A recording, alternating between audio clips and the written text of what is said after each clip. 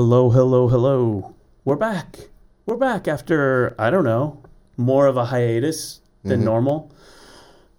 I'm Doc Normal, and this is the palace of podcasting. I don't know. And over here, if I can remember what buttons to push, Jason Allen. Hello, everybody. That's right. We are back live on a festive feel-good Friday, man. Uh-huh. Yeah. We are. Don't ask me to say that 5 times fast, because I'll just start mumbling. We are on a festive... we're on a festive Friday because... well, let's see. I looked. I wasn't sure. We've been on and off over the summer a little bit. And so we did the 20... In fact, I just posted the podcasts. Excellent. Like, I just posted them. Excellent. The last two that we did, like in end of June and first part of August. People are going to give us a pass on this. It's late summer. It's vacation time. Well, interestingly enough, like I like to say, I'm rearranging stuff. Oh, and in the meantime, in a week, spiders have nested here. At the desk. I'd really kind of like to think of them as now, kind of like pets, part of the family. Mm-hmm. If I come across any spiders today, I'm going to name them. I'm going to give them names. Mm-hmm. So, you just might. I'll do that. Get the spiders. So anyway, so what happened was, we didn't do a thing last week. No, but we did the week before and the week before, and I've been so busy that I didn't get everything posted. So they're now up on on the iTunes. But in the meantime, I don't know why, but since the other ones have been in iTunes and in the queue, guess what happened? Lots of downloads, lots of listeners for the last couple. That's awesome. I know, it's like tripled. Yay. On the iTunes. I'm all for that. So it's like, all right, well, maybe I just won't post our podcast to iTunes. Right. Well, we've got a very provocative title to the show, right?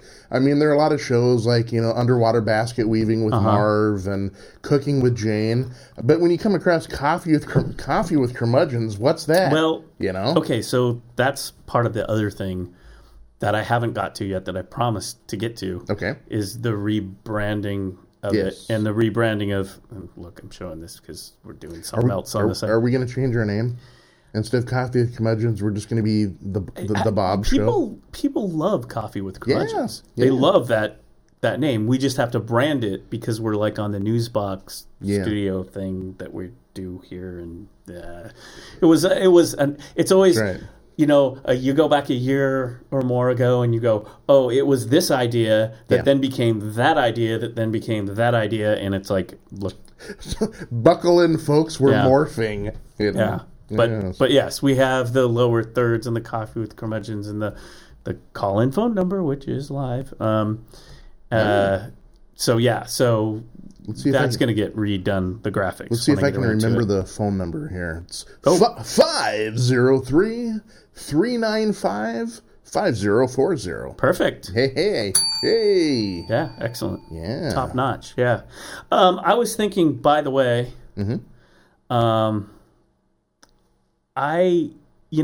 because it's the spiders and it's kind of, I don't know, it's kind of stinky down here. And you and I are middle-aged men and, we need a little help. Don't you think? We can use all the help we can get. Well, the reason I'm saying that is because, courtesy of the fine folks at Section B13 of Antique Alley. Excellent. Section B13. Sounds like some... I wonder if I can... You know what? I'm going to use the Zoom. Look out, folks. Yes, I think this is highly, very appropriate for today. Oh, yeah. Here's a little men's cologne, Jason, that I thought we'd bring on. The big head. You know what? I'm going to set up a close-up cam. Okay. Eventually in the studio. Yeah. One of the many things. Yes. It's called Menin Millionaire. Remind you of anyone? Oh, yeah. All it needs is a big T on the front. Yeah, I know. I looked at this. I don't know what year. I mean, this is probably from the 80s. Yeah. It's got your SD alcohol 40, water, fragrance, propylene, glycol, PEG 60, hydrogenated castor oil, benzene 3, FD&C yellow, retained carton for travel use. Anyway, oh here, I'm sorry. Yeah. See, you can't really. Have you smelled it yet? Have you... I'm not gonna say. I'm not gonna ruin the surprise. Let's just say, yeah. Well, what's funny is I'm out of my own fragrance, Gotcha. so I probably you actually, if you're over here, Yeah. I bet you. Oops, wacky time. I mean, I'll guinea pig it. I don't care. No, I bet you get actually. Why don't we put that on there because you might be able to see it a little bit. Yeah, the lighting's a little bit better. So you're the product demo guy. I'm already getting a waft. I mean, this is a men's smell. This is like. Okay, I gotta smell. I mean, if that smell doesn't say Paul Manafort, I don't know what does. Come on, give it up, man. Get it. I mean, don't take a bath in it though. No, I'm gonna. It's rare. Nice. I don't think they still sell it. That's the thing. I didn't get a chance. I'm starting to feel more successful right now.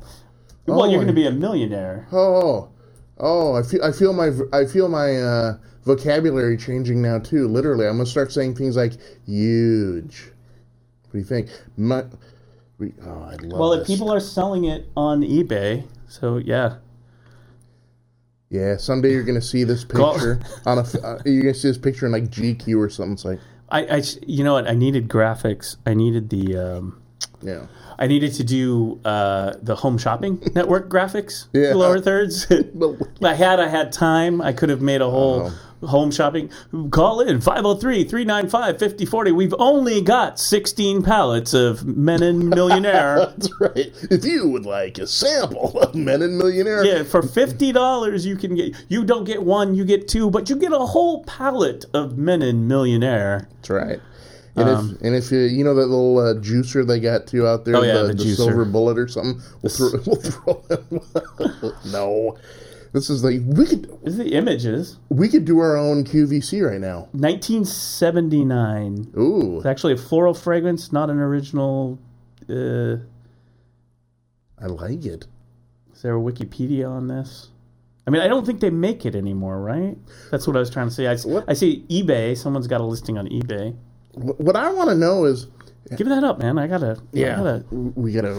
smell good too, man. Hey. Oh man, I can smell you from over here. It's very. The thing is I do have, and if like I did the other night, I went out to see a film. Yes. Well, that's being generous. Right. I mean, anything with Melissa McCarthy in it, I don't know if you call it a film. Well, it's. Yeah. I mean, you call a Godard movie a film. Melissa McCarthy, it's like, we went and ate some popcorn, and had a laugh or two. But anyway, so my fragrance is out. So I've secretly been.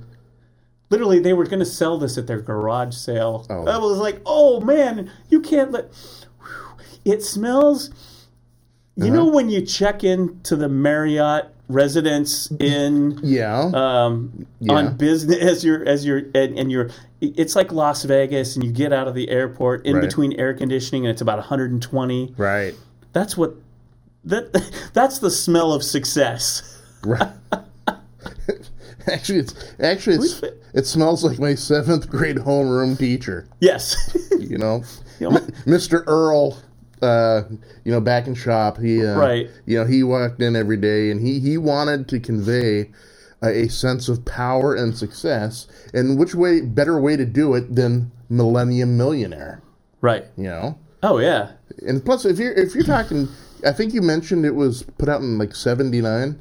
There was a date that said 79. That totally resonates with me because now I'm thinking like disco.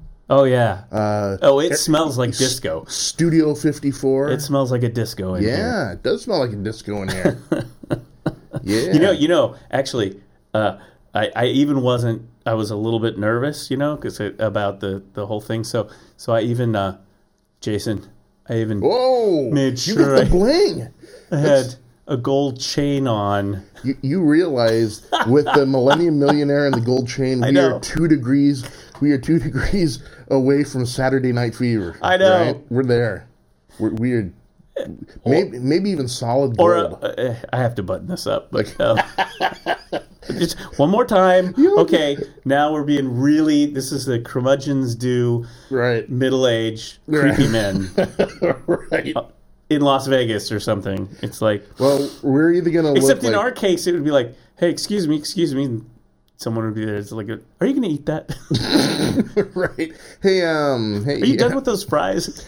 Is anyone gonna sit here? Because I'm gonna take your chair. If that's cool. Oh, all right. Yeah. Go ahead, man. Dude, are you catching that smell? Oh yeah. You know, I just Yeah. on the spinner, we have the spinner which has not been updated in quite some time. Yet another Doc Normal job to do when he gets time. But I just saw Amanda's picture, Amanda Arnold. Yes. Comic Amanda Arnold, Yes. who's been here, and love to get her back sometime. She should be here right now.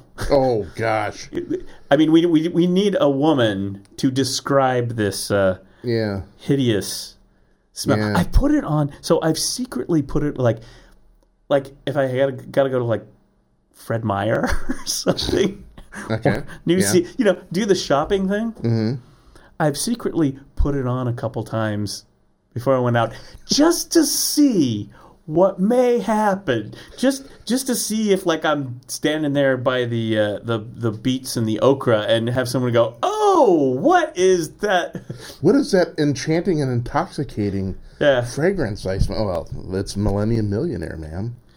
You know. Well, lady, it's certainly not patchouli. Right. As he undoes his gold chain. I didn't have enough gold chain. I mean, this is like when we did that computer nerd show, and I had got a white shirt and some ties out that I had from like a million years ago. But it's just like I literally don't I have a gold chain here from like this. I mean, back in my hustle days, Right. I know what this needs. Bling. Oh my gosh. And then you open up your bling cabinet, and you got all the various, gold. Like I say, this is kind of the smell of the presidency, I would say. It is. It is very... Oof. It is very. So, yeah. Now, if this didn't work out, Jason, I did have a backup plan. Okay, excellent. And that is the dog in the Avon. Ooh. Here, I'll give that one to you rather than zooming it in. I like these because it reminds me of my youth, because everyone's father or uncle or grandfather had these around. I think my grandpa had that one on his bathroom, whatever. Right, but the counter. I think it's kind of a conspiracy, though.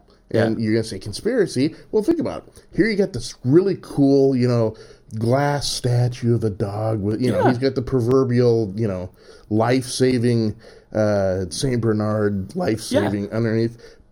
But we have no idea what is in this jar. It's like, hey, what are you going to put on today? I don't know, dog. Yeah, exactly. Does it smell like a Saint Bernard? Right? Does it smell? I think what I think those are Avon. Yeah, they came out with a bunch of these. Yeah, you said there was one with a car. I remember cars, that one. Train. It was every dad's bad Father Day gift. Yes. Or Christmas gift. Right. Right. Right. Oh, honey, thank you so much for the tie and the Saint Bernard and the dog. Yeah, and what you would do is like at some point, your dad would have a stack of these glass. Oh, there's the car. Oh, the riverboat, the Saint Bernard and stuff. Just because nobody was putting that stuff on. Right, because he had a whole on his on one of his dressers when I was growing up. He had a whole line of, and these were like given at Christmas party, office Christmas party or whatever. I remember one time I asked him, and I said, "Hey, Pops, do you ever use it?" Right, and he just kind of looked at me like, have you ever seen the look from a father? The father gives a son the look that says, "I can't believe you come from my loins." Because I was like, "Hey, cool! This is the Saint Bernard." Let's put on some dog and see what happens. Oh, good. I'll put it next to the car. Right. Maybe the Saint Bernard can have the ride. We're going to put this next to Gumby. I know, right? Because Gumby needs... he's almost petting him. Look at that. See? Hey. Pokey's going to get The It's just dog's getting like, to hey, be a mess. it's just going to be nothing. Pretty soon, the whole desk and area is going to be nothing but, That's okay. It doesn't matter. It doesn't matter. But anyway, yes, yes, I do feel more Millionaire. successful, though, as this absorbs into my system. it's really bad. As it hits my bloodstream. You know, it's just like, it's typical. When I tried it out, it's like, it's Portland, Oregon. Yeah. Hipster, ironic, Portland world. Yeah. You know, I mean, I could see some young guys with their trucker hats and their plaid shirts going, oh, man, check it out. I got some Men in Millionaire, man. I'm just going to wash myself in this, right? You know? Right. Hey, what's that behind that soy latte over there? Ooh, is that Millennium Millionaire? Yeah, exactly. It's, I don't, yeah. It would make a good, like, flask bottle. Yeah, people think, if you get really desperate, it's like, why is he drinking cologne? Oof. Yeah, well. It's a cool looking bottle though. It is. It is straight. It's straight out of the 80s. And look at the big stamped M on top too. Yeah. No, I mean it's like to proclaim it's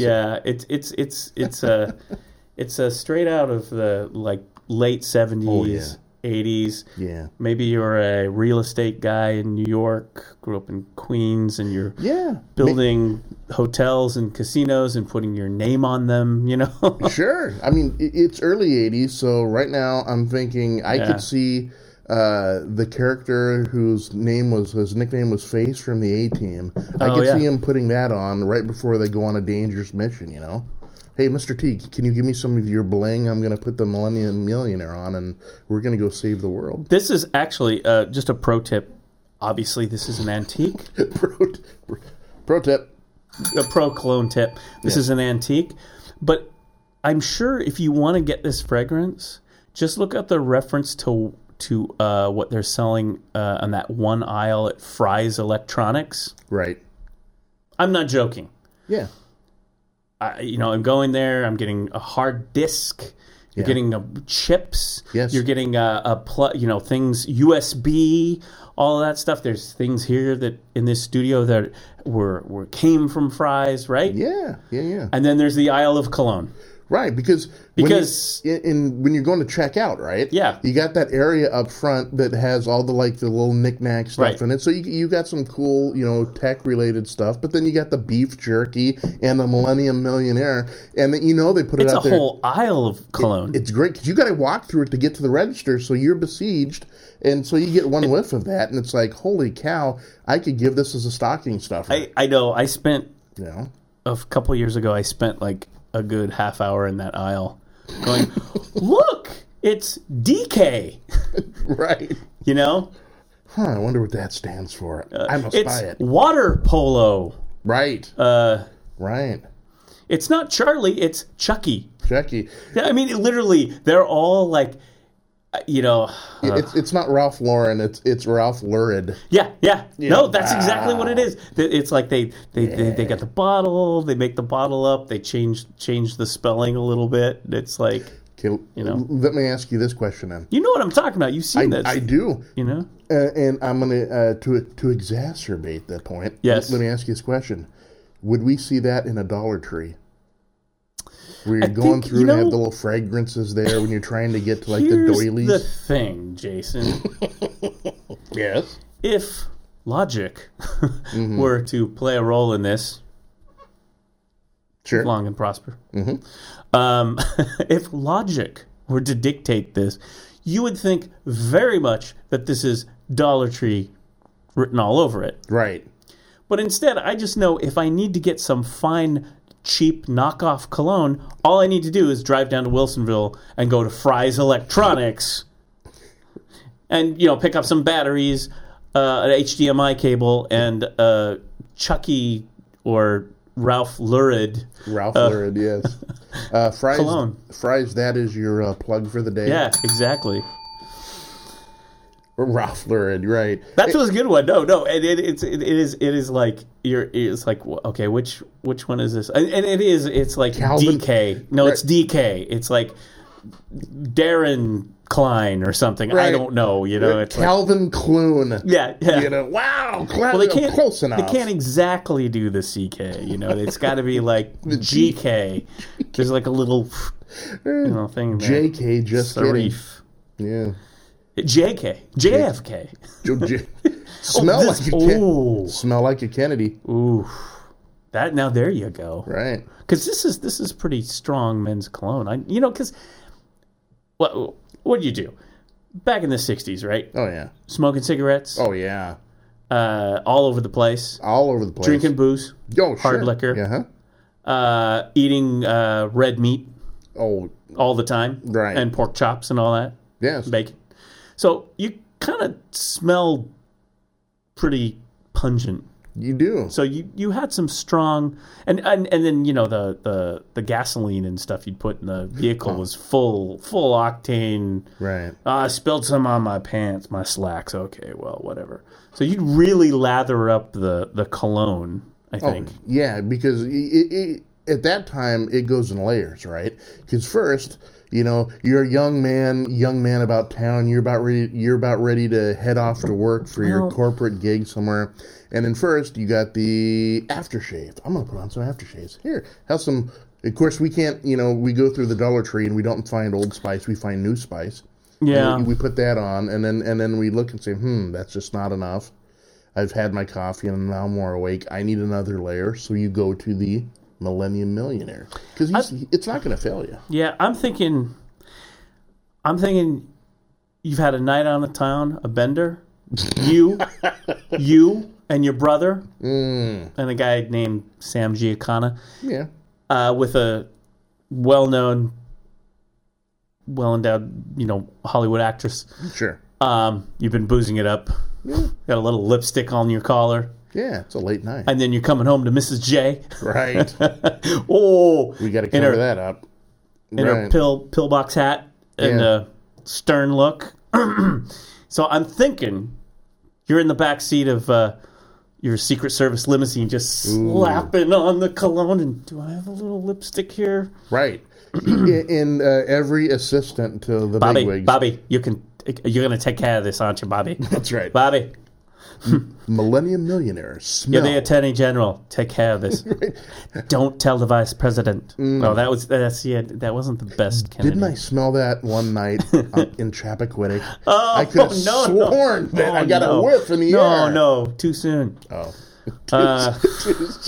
Too soon. Yeah. Yeah, I'm thinking, Millennium Millionaire. Why, Jack, you're wearing a lot of cologne tonight. Right. That's right. With the Boston, heavy Boston accent. Yeah. Yes, I'm wearing. That was a lot of cigars. I was smoking cigars with the former president, General Eisenhower. Right. We were talking about Khrushchev and the help me out here, Robert. The missiles in Cuba. Yes, that's. The Cuban. Well, as it turns out, yes, General Eisenhower does like to wear a little lipstick from time to time. It's a state secret. We won't divulge that. I just denigrated one of our greatest generals of all time. Right. Millennium Millionaire got me through the Cuban Missile Crisis. Yeah. Bobby wears it to this day. Yes. Oh. Nasty things going on down there in Cuba, Jackie. Yeah. Maybe that's what set Sirhan off. Oh, no. Oh, I'm sorry. Too soon. Too soon. Sorry. I just, when you put on Millennium Millionaire, take you anywhere. You can't help but speculate. I'm sure our buddy E. Howard Hunt did his bit for Millennium. That's his deathbed confession. Son, come closer. Yeah, Pops, what is it? I got a secret. Finally, he's going to tell me. He's going to do it. They were wearing Millennium Millionaire. Oh, no. It's like, I could just see them as they're walking up to the door to break into the Watergate. It's like, Liddy, You got some cologne? It's like they're just slapping. He and Liddy, they're just slapping the cologne on, right? That's how they got caught. The night watchman was walking through the lobby, and he says, "Ooh, is that millennial? Follow the scent." So it led him up there, and yeah, exactly. Wow. Oh man. Millennium. So that's men's cologne. Yeah. Very, very. It does. And I. So my cologne of choice, Mm-hmm. I think it was like came out of the 80s. Okay. And it was one of these kind of, I swear it was like Michael Jackson was like on the ad or something like that. Yeah. And it was just one of those things where, here's the secret. I don't know about you, Jason, but this is how I do men's cologne and fragrances, okay? Mm-hmm. First, you get sample bottles from people. Yes. And that's how that happened. Yeah. Some Totally. lady or just like, oh, look, here's a free set. You know, those little tiny guys. Mm-hmm. Try this out. Or you're walking through the Nordstrom or whatever, and the lady, and she's got all kinds of smells and things going on with her, right? And the makeup and everything. It's like, hey, would you like a free sample, especially around the holidays? Oh, yeah, because when you walk through Nordstrom's or before Macy's, it was Meyer and Frank. Meyer and Frank, yep. And you would go in and literally, if it was about Christmas time, they had, I called it the gauntlet, because you had on both sides of the aisle, you had young ladies holding up cologne, and you had to go through there while they're all spraying you, right? So you literally walked out of there smelling like potpourri because it's all different. It's like this is your chemical warfare training, Alan. Get in the trenches. We're going to do this at the cologne counter at Nordstrom. That's right. It's okay. Just make sure you got your gas mask on. Yeah. Didn't the Geneva Accords outlaw Millennium Millionaire? Well, you get that stuff in your eye. You're going to blind yourself. I mean, it's like mace. Yeah, it's alcohol. Yeah. So I would get the sample, right? Yeah. And then you go out somewhere and you want to, like, I don't know, as a guy, I always, I'm just one of those people that I don't want someone to go, I'm going to walk in and go, what does that smell, right? I mean, right. I want to smell nice or whatever, if I'm around. But you want to blend in. Yeah, put the sample on. Yeah. So you get these different samples, you put them on, and, it'd be like, oh, you're wearing cologne, huh? Well, then there was this one time I put this sample on, right? Mm-hmm, mm-hmm. And it was like every lady I encountered was like, what's that? What's that smell? And first you're like, uh-oh, Right, oh boy. But then it's like, no, I've got to find it. And, and then you're like, I was in the show business thing a little, right? Mm-hmm. Like the theater. Sure. Like I wasn't like in the theater. I was like a musician, a pit musician. So I was hanging out with a lot of show folks, and they're friendly, and, do a show and go party and hug each other, that sort of thing. You got to have the after party, right? The after performance party. It's a tradition. And so all of a sudden, these ladies were like, and like some lady would be like close to me and go, I was wondering where that smell was coming from. Oh, I'm not joking. Nice. I'm not joking. And this would happen often with this sample cologne. Excellent. So homie's got to go out and go find a bottle of this stuff because, hey, this is like the cologne I should maybe be wearing because apparently 55-gallon drum of it. I want to order it in bulk, No, it would be like it was really, and I guess what they say is like those ladies at the counter. There's guys there too and stuff, but we're old school. Right? Yeah. What they would say is, the cologne mixes with your body set, right? And if you get the right one, you score. You don't score. I don't mean it that way. Okay. Never mind. Forget that I said that word. You scored. Some high school. I mean that right. Stuff starts working. Yeah. I mean the whatever. Yeah. And apparently this worked. A lot of the more famous ones, don't they? actually put in some of the cologne is some pheromones, right? Well, that's what I'm thinking. Yeah. Now, I don't know how they do that or work that or whatever. I mean, I don't know what that's about, you know? I mean, I've heard that, but or something. Yeah. But all I know is I'm wearing this sample. I'm, young man at the time. Yeah, it just was like everyone was like, wow, and it was like, you smell so good. And it's always that tone. Yeah.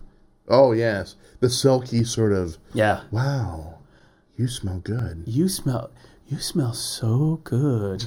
I literally had a couple of, I mean, it was just friendly lady. I mean, literally just kind of cuddle up to me and snuggle up to me just to kind of get in that. And it was like, oh, it was like, thanks, it's great. I think my girlfriend's coming now, so right. We might need to break this up now. Well, I need to get this for my boyfriend. What is that again? Yeah. Well, it's Millennium Millionaire. Yeah. Yeah, it's definitely not Millennium Millionaire. It's this crap. Yeah. Like I said, mix this stuff with the smell of really nasty cheap cigarettes in an ashtray, and some well whiskey, and the sound of slot machines. I think that we've hit upon something. Yeah. Because we're gonna sell our own cologne, Curmudgeons. Curmudgeon cologne. Oh, dude. Yes. There we go. The fragrance from Newsbox. Well, I was thinking about this, Okay. Actually, I kind of dig. So this kind of fits in with a night or two ago. Okay. That I actually, I pretty much live as a shut-in. But occasionally someone crowbars the door, grabs me and makes me leave. Yeah. And so I went to the movies and saw a friend that I hadn't seen in quite some time. Excellent. And so she actually at some point complimented me on my style. Oh. Excellent. And I thought, and to me, I'm always like, well, yeah, but she's dating, doing the dating thing. Gotcha. So it's kind of like this thing where, you're on that app and you're like selecting people to go out on dates with, guys and stuff. And so she's describing this thing and she's found some good stuff. But it takes a while, I guess. Well, I guess you got to filter through and guys, Yeah. But this being Portland, one of her complaints is style. I guess you want to say. Yeah. Yeah. Like to me, when I was growing up back in the old school days,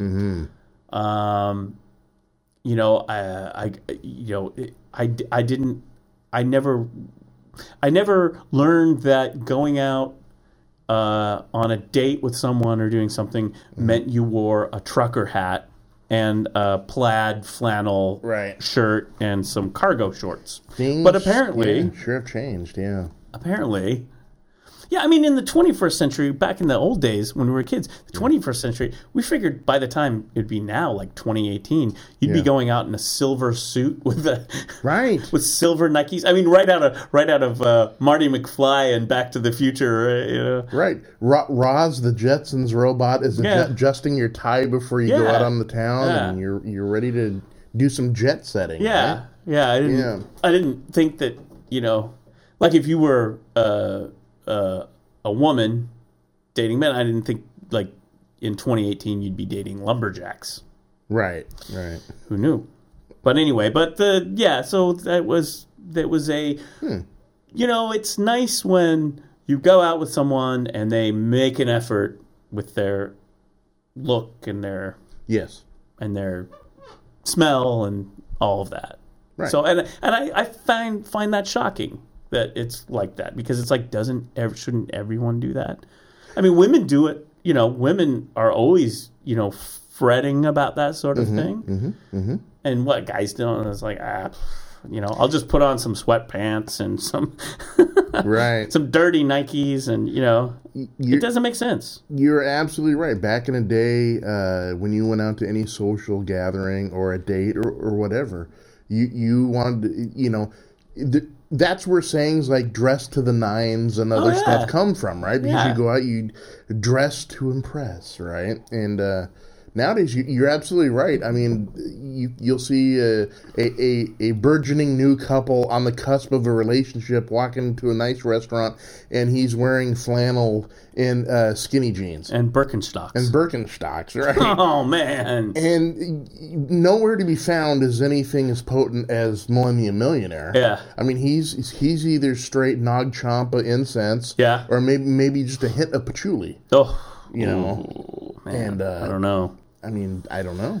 It's weird. It was just kind of it was interesting. It was like, oh yeah, that's weird. And as this conversation was taking place, we were sitting at a bar in a place off of like Hawthorne area, right? Everybody knows that. Oh sure. In a bar, kind of classic, hip but older school bar. And I think I'm trying to think of the age of the people in that bar were about best 23 or 25. I was going to say 12. Pretty much, man. Yeah. It was like, I mean, oh man. And this was like a Wednesday night too. It wasn't like a Friday or a Saturday. It wasn't like, it was like, place was packed. Yeah. And it was like, wow, these could be all my grandkids. Right. I mean, I was just like, oh my. I didn't know prom night was tonight. You walked Yes, in. that was exactly. Prom night's every night in Portland now. Right. I mean, it was. When did Portland become Logan's Run? I mean. Right, yeah. I mean, there's no one over 30 out there anymore. It's like, where did the thing go off? Beep, beep, beep, beep, beep. You got to go to Life Day. Go on. Right. They're not IDing you to see if you're over 21. They're IDing you to make sure you're under 40, right? Yeah. Right this way. Yeah. You sir, with that Millennium Millionaire scent. Go ahead and move to the right, Okay. Yeah, man. I'm going to open a bar called Logan's Run. Why not? We're carding you. Oh, I'm sorry, you're 40. Just do me a favor. Not allowed. When you open up Logan's Run and you offer like some food items, will you please have a plate called Soylent Green? And just don't say what it is. It's just Soylent Green. Oh wow. Yeah. Well, that's what we do with the olds. Right. Soylent Green is the olds. It is the olds. Yeah. Yeah, it's I don't know. It was odd. Interesting, yeah. And it was so bad that it was like, but that one guy over that table, he's got some gray in his beard. It's like, no, come on. No, he just frosted his tips. He's not gray. Oh, yeah, okay. Yeah. No. Yeah, that's why I don't go to nightclubs or bars or anything. Oh my gosh! Because I'm just it's just a constant reminder of how how old you feel now, and how everyone is. The millennials have their own thing going, and we're not a part of it. I have kind of been around. I mean, I think maybe you have done this yourself too. Okay. Where you're there's this kind of weird olds. See, I just call it the olds now. That's all what we are. We're the olds. We're the olds. That's a great series. We could do a series, sitcom, The Olds. Yeah. This is kind of what this show is. Rebranding, right? It's like your camera's over there, right? It's like, hey, Doc, we should do a show cut that... Oh, we're already on it, aren't we? Oh. Well, you said you always wanted to do this show in black and white. Right. It's just like, I've always was like, you were begging me last year to do it in black and white. Just turn the cameras in the full noir, black and white shadows are playing, Yeah, but then we'd need a laugh track and a clap, a whole like you know. Well, that's what the interns are for. They'll just sit there and... Yeah, but it's a fake, you know. It's the canned one. Yeah. Oh, well, I can probably... The walk-on applause and all that. And now here's Jason Allen. You know. Hey, thank you. Yeah, but so what I was thinking is I've been to events, and like I say, I don't really go out and do much, but I've been to events, and I think you're the same way, where it's like a certain kind of like rock and roll. Yeah. Like from the days when, back in the day when we used to actually pick up a guitar, pick up a bass, haul in some real acoustic drums, and beat the hell out of everything, right? Uh-huh. And I've been to some of those shows, and it's like kind of the olds. Yeah. Right? I've been, You know, right? Don't you think like some of the metal shows and stuff like that, or punk? Oh, most definitely. Because now, you know, that's the olds music. Yeah. Punk. Right. Metal. Yeah, you ain't hearing the Clash today. No. You know, that's the olds music. Right. Oh, and then get this. Yes. Well, then you got because I was invited to go to the Zoo concert. Excellent. A few months back. I didn't go. Okay. Just wasn't feeling it. See, remember? Shut in. Remember? Bars across the door. Just like... Who was playing? Stay away. Psychedelic Furs. Wow. At the Zoo concert. I know, and I was like... Full-on 80s trip. Yeah. Well, here's what bums me out.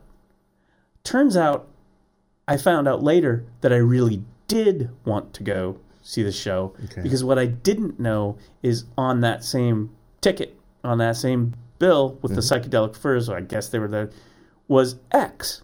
Oh, wow. And Xena. And I love them. Yeah. Yeah. But she's still like, they're not young. No. They're not young. But I was like, well, you didn't tell me X was playing. Because I like the punk rockabilly stuff, and I played some of that back when I was a kid, the kind of the rockabilly punk kind of thing. Or actually, we were more just straight ahead rockabilly. Yeah. You know, we weren't that hip. We were just old school. But, you know, I dig that stuff. Yeah. And so they were there, and so then I found that out, and I was like, oh, I wanted to go. I would have gone to see that then. Psychedelic Furs, I was like, yeah, you know. And you know, I saw people's pictures from the Zoo concert. Oh, yeah. You know, and what is it? It's all the olds. Yes. If it's a zoo, they're on blankets, you know, and they're... I brought my grandkids with me, and we're going to watch a little Psychedelic Furs, you know. Right. The smell of Millennium Millionaire was strong in the air that night. Oh, my gosh. Yeah. You know? Yeah. No, I totally agree. But the metal, like people I know who are like into metal and even some bands and stuff. Yeah. A lot of those people are the olds, are a little bit older now. I agree. Don't you think? Mm-hmm. There is a great... or dead. Or dead. But no, there is a great young guys in their late teens, early 20s metal group. Mm-hmm. And to prove the point is they were seen as, wow, you guys there's actual young metal. Yeah. You know, so they're like, holy cow, that's, you know, you just told me you saw Bigfoot, you know? Yeah, wow, young metal. And so that's... Is that their name? Young Metal? No, were... No, wait. Is that one of our clones? Young Metal? Young Metal. With like a lightning bolt? Right. I'm thinking... Ace Frehley? Young Metal. Young Metal. Right? We don't need Kid Rock. Get me Young Metal. Yeah. You know? That is great. Oh, there's so many ideas that I could think of for Young Metal. Young Metal. Yeah. Oh, boy. Yeah. But you go to those concerts, and right, usually they're at least in their 30s. Yeah. You know, 30s and upward. The punks, know? I mean. Except for Young Metal. I mean, people are going there and they're young. You know, they're young. Oh, hey, I want to see Young Metal. Maybe folks just go to these shows just to be amazed that the band members are still alive. Yeah. It's like, man, I never would have thought that. I mean, it's like going to see the Stones and Keith Richards, right? It's like, you never. I mean, at this point, I think Keith Richards is a Force ghost from Star Wars. I don't think he actually really exists. I have a theory about that, and we've talked about this before. I have a theory, folks. No, but why? You know, we've talked about before. Why are the groups of yesteryear still relevant and still out there touring and really profiting? I mean, there's bands like Def Leppard and stuff. They're still making they're big coin. And I really thought about it, and it kind of came to me that when the people that go to the show, that not only they are fans of the music, right, but it's a time capsule. It's you can sit there and you can be 40 years old, 38 years old, however old you are, and then you can close your eyes and almost relive what it was like during the heyday. See.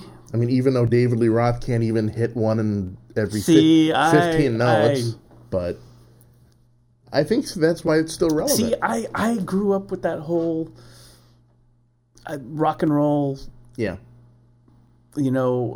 ethos of, I mean, I really did when The Who said, I hope I die before I get old, rockabilly. Talk about my generation, Live fast, die young, right? Yeah, and then, what do we do in the 80s? See the Who reunion tour. It's like, these guys are what? Right. 50 now? Yeah. And then they were like, this is their last, go see them because this will be the last tour. Right. The last of the fourth of the last of the fifth of the, until it was like finally like, well, not a whole lot of the bandmates are even alive around here anymore. I don't know. Mick Jagger's using a walker and Keith Richards is actually petrified. Yeah. Yeah. I mean, I kind of, like I was a Police fan. Right? Yes. And as much as I liked them, when they shut that down and broke it up, I was like, that's rock and roll. Mm-hmm. You guys have put out a whole bunch of really great, solid albums. Mm-hmm. You changed your sound. I mean, you go from, not Zenyatta Monday, the first album, Outlandos de Amor, with Roxanne. Uh-huh. And then your last album is Synchronicity. Yeah. Wow, that's a whole progression right there. Yep. And then everyone hates each other. They break it up, and they're done. Right. And then they did do a reunion, which I found out. I was like, oh, no. I mean... They went on a reunion. Uh-huh. But still, I dug that. I was like, that's rock and roll. It's like the Beatles. Yeah. They set the standards, right? Look what the Beatles did, right? From their first music, the Sgt. Pepper's Lonely Hearts Club Band and all that. And then it's like, boom, Yoko, and it's over. Yep. And Led that's Zeppelin rock and roll. Led Zeppelin, well, and that's because Bonzo died. No, but I mean, for years, I mean, come on, Jimmy, come on, Robert, you got to do this. And there was even rumors that Bonham's kid was going to sit in on the drums. Well, but they did do that, though. Kinda. They did do that. They did that. They did that. But it wasn't a full-blown tour, though. His son. I mean, they started that for, if I remember, it was Live Aid. Yes. Was what they did. But Jason Bonham. 85 or 86, right? Yeah, Live Aid, whenever Live Aid was. Yeah, but they only did 2 or 3 songs. That was the closer of Live Aid. For those of you who would like a little pop culture history right now, right? The closing act of Live Aid was a Led Zeppelin reunion with Jimmy Page and Robert Plant, and I think it was wasn't Jason Bonham on drums and Phil Collins. Pretty much Phil Collins played all of Live Aid. Yeah. It was pretty much like, who's on drums? Phil Collins? He flew in from London to play drums over here now, Right. And then in between sets, it's like, Phil's going to come in and do Against All Odds, you couldn't get away from Phil Collins, It was like, even if you tried. It went from Whole Lotta Love to Sussudio. Yes. And you're like, what happened there? What happened? Yeah. But I think Jason Bonham was... Yeah, he did sit in, I remember one time. Sitting in on that one. Yeah. I could be wrong about that. Should have looked that up. Yeah, I don't know. But that was the big closer. Right. Wherever it was... But at least some of the bands like that, Yankee Stadium, when they quit. Oh, Live Aid? I don't know where I mean, I know that the one in London was Wembley, right? Yes. That was Wembley Stadium. And Phil, literally, this is true, Phil Collins took the Concorde from London to New York Just to do it, huh? just to play. Yeah. Kudos, Phil. Yeah. Well, he was hot. Well, He was hot right now. Right. That Phil Collins, that Against All Odds. you I mean, feel you it in the couldn't air get today? away from Phil Collins. I mean, it's like you turn on the radio and Yeah. how could you go? One of these days, I'm just going to bring the keyboard in and sing all day. And do Right. my Michael McDonald. Oh, that would be great. I will do that. I'll get dressed up in but full regalia. did I send that to you? Did you? Okay. Yeah. Folks, it's old, but go Google Yeah. on YouTube Yacht Rock. Yes. And just start watching those, okay? Yeah. Just start watching. If you have never seen the Yacht Rocks, just go watch them. They're, I think I read somewhere that was like, that was like a dude in an early Dan Harmon project. Really? Yeah, I didn't know that Dan Harmon, but Huh. it's just Interesting. Kenny Loggins and Loggins and Messina. and Michael McDonald and Oh, that's the great. episode about the third or fourth episode when the Steely Dan guys show up just cracked me up. Ooh, Steely They're like Dan. playing, and they I don't know how they get away with it on YouTube, Pablo Cruz. but they're playing a little gaucho. It's like hey, and the Doobie Brothers, Oh, yeah. like Skunk Baxter is like Michael McDonald, you better write us a hit song or you're out of the band. That's right. And he's like sitting there with Kenny Loggins going, I gotta write a hit song or I'm out of the Doobie Brothers, right? And then I can't believe that fool wants me to write the. Oh, what a my God. fool believes. yes, Get and me the paper and the. and then comedy ensues, and what I learned from that episode, I think that's the first episode. What I learned from that episode is I didn't realize that Kenny Loggins had co-written that song, "What a Fool Believes," with Michael McDonald. Really? I didn't know that. I didn't know that either.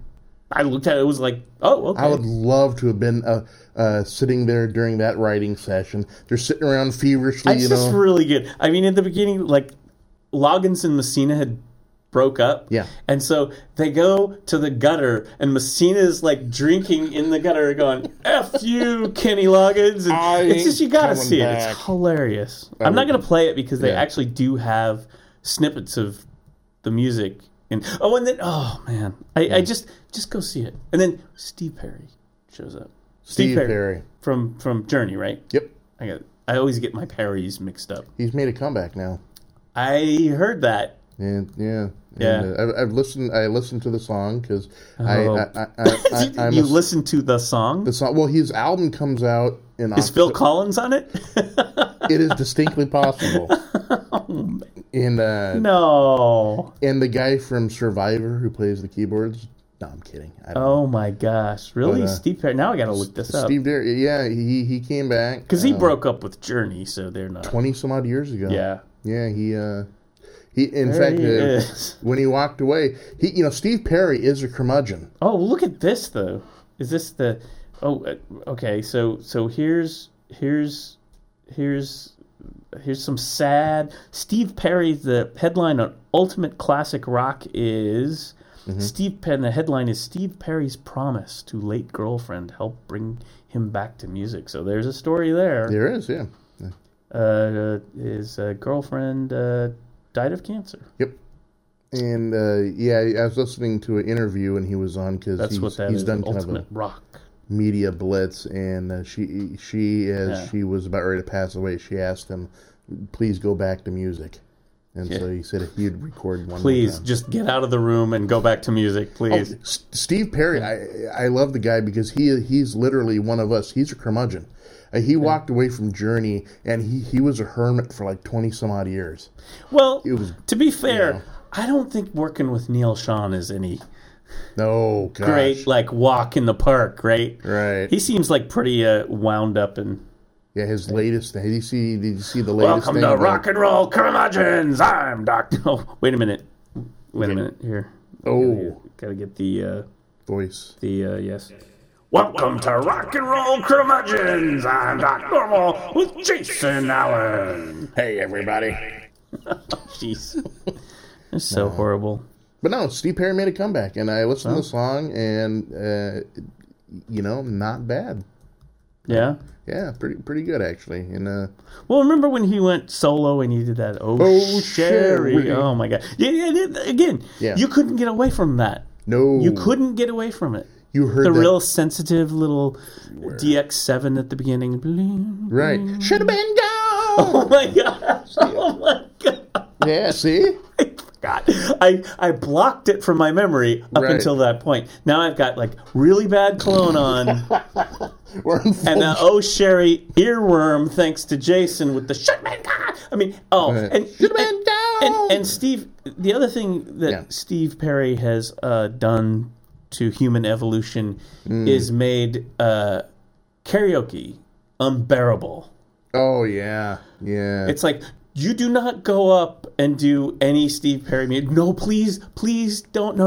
I'm going to do it. Yeah, his range is so high that the more you drink, the more you think, I could do that. I could do that. No, you can't. You can't. You really can't. Right. Yeah. To the lonely cow. Yeah. Oh, get him off the stage. Can you? As he's singing "Oh Sherry, Hold On," we have to come to the grips to the fact that the guy did such a bad karaoke version of it that Sherry has just blown her brains out because of this. Pro tip. Yet another pro tip. I'm giving the pro tips. Mm-hmm. Karaoke. You're there. The people but you're with friends. You're probably putting a few back, right? Yeah. Go with the Tom Waits. Yes. Always go with the Tom Waits. Yeah. Stick to the middle register. Yeah. Don't try the real upper. The piano has been drinking, not me. Or maybe a nice Tony Bennett, somewhere like a croon. Go with the Tom Waits. Yeah. I'm trying to think who else. Steve Perry, you don't want to do. He's maybe if they have some Louis Armstrong in there, I don't know. What a wonderful. Yeah, I just like. Yeah. Don't. Not even Sinatra. Don't even do Sinatra. Yeah. Ooh. No Sinatra. No. Later Sinatra. Late Sinatra. When his the range is down. Yeah. Way down. Yeah. Right. Because that Sinatra stuff's hard to. New York. It's up. Right. I mean, you got to be like.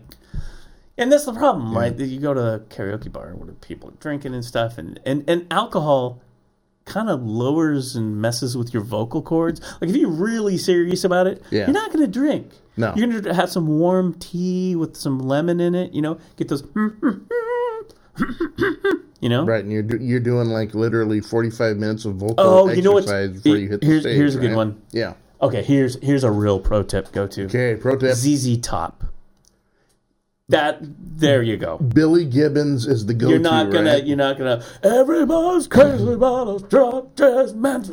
Right. And then it's just like the beat and the guitar solo. So you're just sort of up there going, pretty good, huh? Right. That's me. But the higher end like tenors, don't do it because especially if you're in the metal, do not. And I repeat, this is just a Jason cautionary tale for you. Do not attempt anything with Bon Scott in it. Don't do it. You're like, Dirty Deeds and Done Dirt Cheap. I can pull that. No, you can't. You can just pull. Yeah, you can pull the chorus off. Right. You can get the Dirty Deeds Done Dirt Cheap. You can get that out. But that's going to be about it. Or the song, the TNT song with "Oi, Oi." You can do that. You can do that. But stay away from that. Brian Johnson. And Brian Johnson too. You can't pull off Thunder. Back in Black. Right.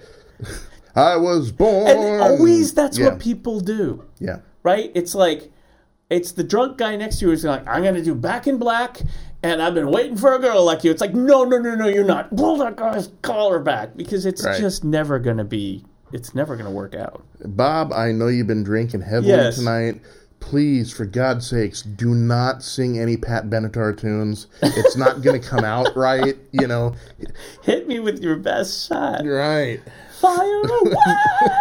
Right. Jeez. Right. And the more you drink, the more I got this down. I can do this. I mean, you can't even do the Van Halen remake of You're No Good, because even David Lee Roth's up in the register there. You just can't, don't. A lot of that rock and roll music, they see, because it was rock and roll. Yeah. It was loud. It was guitars and stuff. So what did the singers do? They took it up a notch so they could. You get Just heard. ask Geddy Lee. There's something else you don't want to sing. No rush. No rush. Okay? No rush, yeah. I know you feel like you're in the limelight right now, but grab a Oh, seat. Exit dear stage Lord. left, right? Oh, my God. Right. No Geddy Lee, no Brian Johnson, no Bon Scott. Plus, you'll just mess up the lyrics anyway. Yeah. It's like, what is this again? Wait a minute. It's going too fast. I'm trying to... Living in the limelight, the universal dream. I didn't bring my glasses here. Right. Of course, I don't think there's very many people who know the lyrics to any Rush song. They're just... I know, that's me. That's pretty much me. Tom Sawyer's a mean guy. Yeah. That's me. That's pretty much I've got. Living in the limelight, the universe a swinging Yeah, exactly.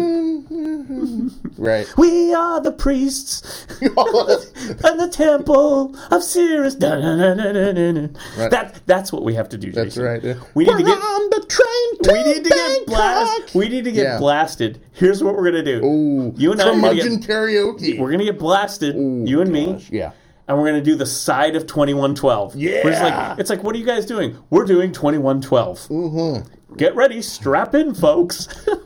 And if you guys ain't blotto yet, then we'll do Caress of Steel right after that. You know, Ooh, Bastille Day. Bastille Day. Ooh. Yeah. That's actually, Red Barchetta. yeah. Spirit of the Radio. Well, that's on, Red Barchetta is on Moving Pictures. Yeah. But I think Bastille Day, I think, is on Caress of Steel. I believe. That was an early hit. Yeah. No, I'm tempted to say it's earlier than that. I think Bastille Day, may have been their first album, just Rush. Yeah. With Working Man. Right. Call me the Working Right. Man. That's what I Right, there was their am. first album. Yeah. Like, wasn't it like Rush and then Caress of Steel? Like No, the it first... was Rush, Fly By Night, Caress of Steel. Oh, Yeah. okay. Well, it's somewhere in there. Now, Yeah. now, But if you just, see, you gotta, I'm sorry. I mean, I could ask the Yeah. Echo, but I don't think, let's try it. Okay. What do we want to, Echo, what is the track list for Rush's Caress of Steel? Sorry, I don't know See, that one. Yeah. She doesn't know the words either. I don't know. I'm curious now because I want to know Something what. about Tom Sawyer's a mean guy. No, if you're gonna do David Lee Roth, right? You can there are, but you have to keep a tune that's safe. You can't do early. Even Running with the Devil. I will was mess right, you up. Jason. Caress of Steel. The opening track. It looks like the opening track is Bastille Day, the first track. Wow. Well, what's the track listing? No, wait. Singles. Well, that's what it says, Bastille Day there. But if you're gonna do David Lee Roth, go with something later. I'm thinking Yeah, yep. Panama is probably a safe. Caress track, of Steel. Track 1, Bastille Day. Right? Ooh. Track 2, remember this one? Yeah. I Think I'm Going Bald, for all you Rush aficionados. Because if there's one thing I do know, if there's anyone out there Yeah. listening to this as a Rush aficionado, Oh, yeah. they're like, oh, no, it was Caress of Steel, and that was the third track take, and Geddy Lee, and don't mess with a Rush fan. No. Lakeside Park is Okay. track 3. It's actually a pretty good album. It is. And then the 3-part, well, this is a song about the necromancer. Right. This is a song about the Druids. They were people in England somewhere. Sorry, channeling my Nigel Tufnell now. This is a 3-part The Necromancer. It wasn't like Part 1, Into the Darkness. Part 2, Under the Shadow. And Part 3, where I turn it to 11, Return of the Prince. Return of So pretentious, rock and roll. Oh, and then the whole side too, Jason, yeah. is Side 2. The Fountain of Lamneth. Ooh. In the Valley, Diadex and Narpets. No One at the Bridge, Panacea. Bacchus Plateau, The Fountain. Alex Lifeson was just off going, oh my God, I don't know what I'm doing. When's my guitar solo, okay? Yeah, the funny thing about Rush is all the lyrics after the very first album, because, Peart joined Rush Yeah, he's after on the Caress first of album. Steel. Yeah. He writes the lyrics to all the songs. So that's Neil Peart going off the deep end. You were right. So Fly By Night came before Caress of Steel. Yes. Rush. Very good one. Fly By Night. And then Rush. So it was Rush. Uh-huh. Yeah, it was John Rutsey was the original drummer. He's on the original Rush album. So now, and it has that album cover, that kind of like the pink with a weird logo that they... Yeah. Okay, what's the track list on their first one? Finding My Way, Need Some Love, Take a Friend, Here Again, What You're Doing, In the Mood, Before and After, and the last track Working Man is Working Man. Yeah. Oh my gosh. Welcome to Rush. Yeah, Working Man. You know, Rush, and I was, of course, in a heavy band at one point, and the singer... What's this Tokyo? The singer hated Rush. So there was no Rush. Really? But our bass player loved Rush. Yeah, and our guitar player was indifferent. And I was like, well, Neil Peart is, they got some good stuff. They're all right. Yeah. I don't consider myself a crazy... Like, that again, to me, a Rush fan is like, what'd you listen to today? Rush. Yeah. What did you listen to yesterday? Rush. What did you listen to the day before? Rush. Right, yeah. Hey, there's this cool Led Zeppelin album. Oh, that's cool. But I think I'm going to go listen to Rush. Oh, yeah. I mean, it's like... Rush fans are every bit as diehard as like Grateful Dead fans. Yeah. I mean, they'll travel around to see it's them. Like... You will be around them, and all you will hear on the stereo will be Rush 24/7. Oh, yeah. And at some point, you're like, hey, I like this band, actually. They're talented. They've got some songs that aren't really that good, but they've got some good stuff, too. Sure. Like any good band. They've got some memorable things. But can we please just listen to the Psychedelic Furs or Phil Collins? Give me Sussudio. Give me Michael McDonald. Give me anything. Oh, I'll give you Michael McDonald. No. But Rush. Rush. I'm trying to say this. Fly By Night. Yeah. Anthem. Mm-hmm. So Geddy Lee was writing a little bit of the lyrics by Fly By Night until they just, I think, pretty much handed it over to Neil Peart, yeah. Rivendell. They're going full Tolkien. Fly By Night. Rivendell. Oh, yes. And Bytor and the Snow Dog. Oh, my word. Yeah. I remember that one. Yeah, I that was Caress of Steel. This was 74, 75. Right, Caress of Steel, right. Uh-huh. Caress of Steel, which is really good. I mean, Bastille Day, I really do like. That's a good song, yeah. That's a good one. That's a good one if you play in a heavy band and you want to just do a little less complicated than the later Rush stuff, you know. Yeah, it's not what La Via Strangiata or whatever it is. YYZ or whatever. Oh my God. The drummer wrote this. Right. Chick Corea Ghost wrote this with the drummer. Right. Yeah. And then 2112 was after Caress of Steel. So their Mondo epic. Yeah. Oh, I could. This sucks because I could just spend the whole time after this talking about Rush. I did see them once. Did you? I've never seen them live. I did. They came into town. I was in college, actually. Mm-hmm. And it was after... So it was like New World Man days? Yep. I want to say that was, I think, the Signals album. It was Grace Under Pressure. I think that was the next album after that. Mm-hmm. They were doing a lot of synthesizers. Oh, yeah. Then. Yeah. But they were still touring, so they still... Mm-hmm. You know, how could you go see Rush and not, hey, play a little Bastille Day, guys? You know, maybe that was the encore or whatever. Right. You know? Spirit of Radio. You know what? They might have done 2112. Wow. Complete, huh? They might, it might have been abridged. Gotcha. I think it was abridged. Yeah, I think it was abridged. Because it was like, by that time they had so many albums and such rabid fans. Yeah. I mean, it was like the Police. Yeah. right? Yeah. You do like synchronicity and that stuff, but you can't walk out of there without doing Message in a Bottle and Roxanne, and you got to do the hits. Yeah, don't stand so close to Yeah. You got to do the hits. So yeah, I think they did a little medley, little 2112. Not homage. exactly a full like half hour or whatever. Yeah. But it was because I remember that it was my girlfriend at the time, kind of my school girlfriend. Mm-hmm. Well, we were in college. Yeah. And she was a musician too, and she was a big Rush fan. She turned me on to Rush. Gotcha. Actually. Gotcha. Huh? She and her brother in high school. It's like, well, but I remember that. And so we went and we saw it. And I remember she was kind of like freaking out when they, it's 2112.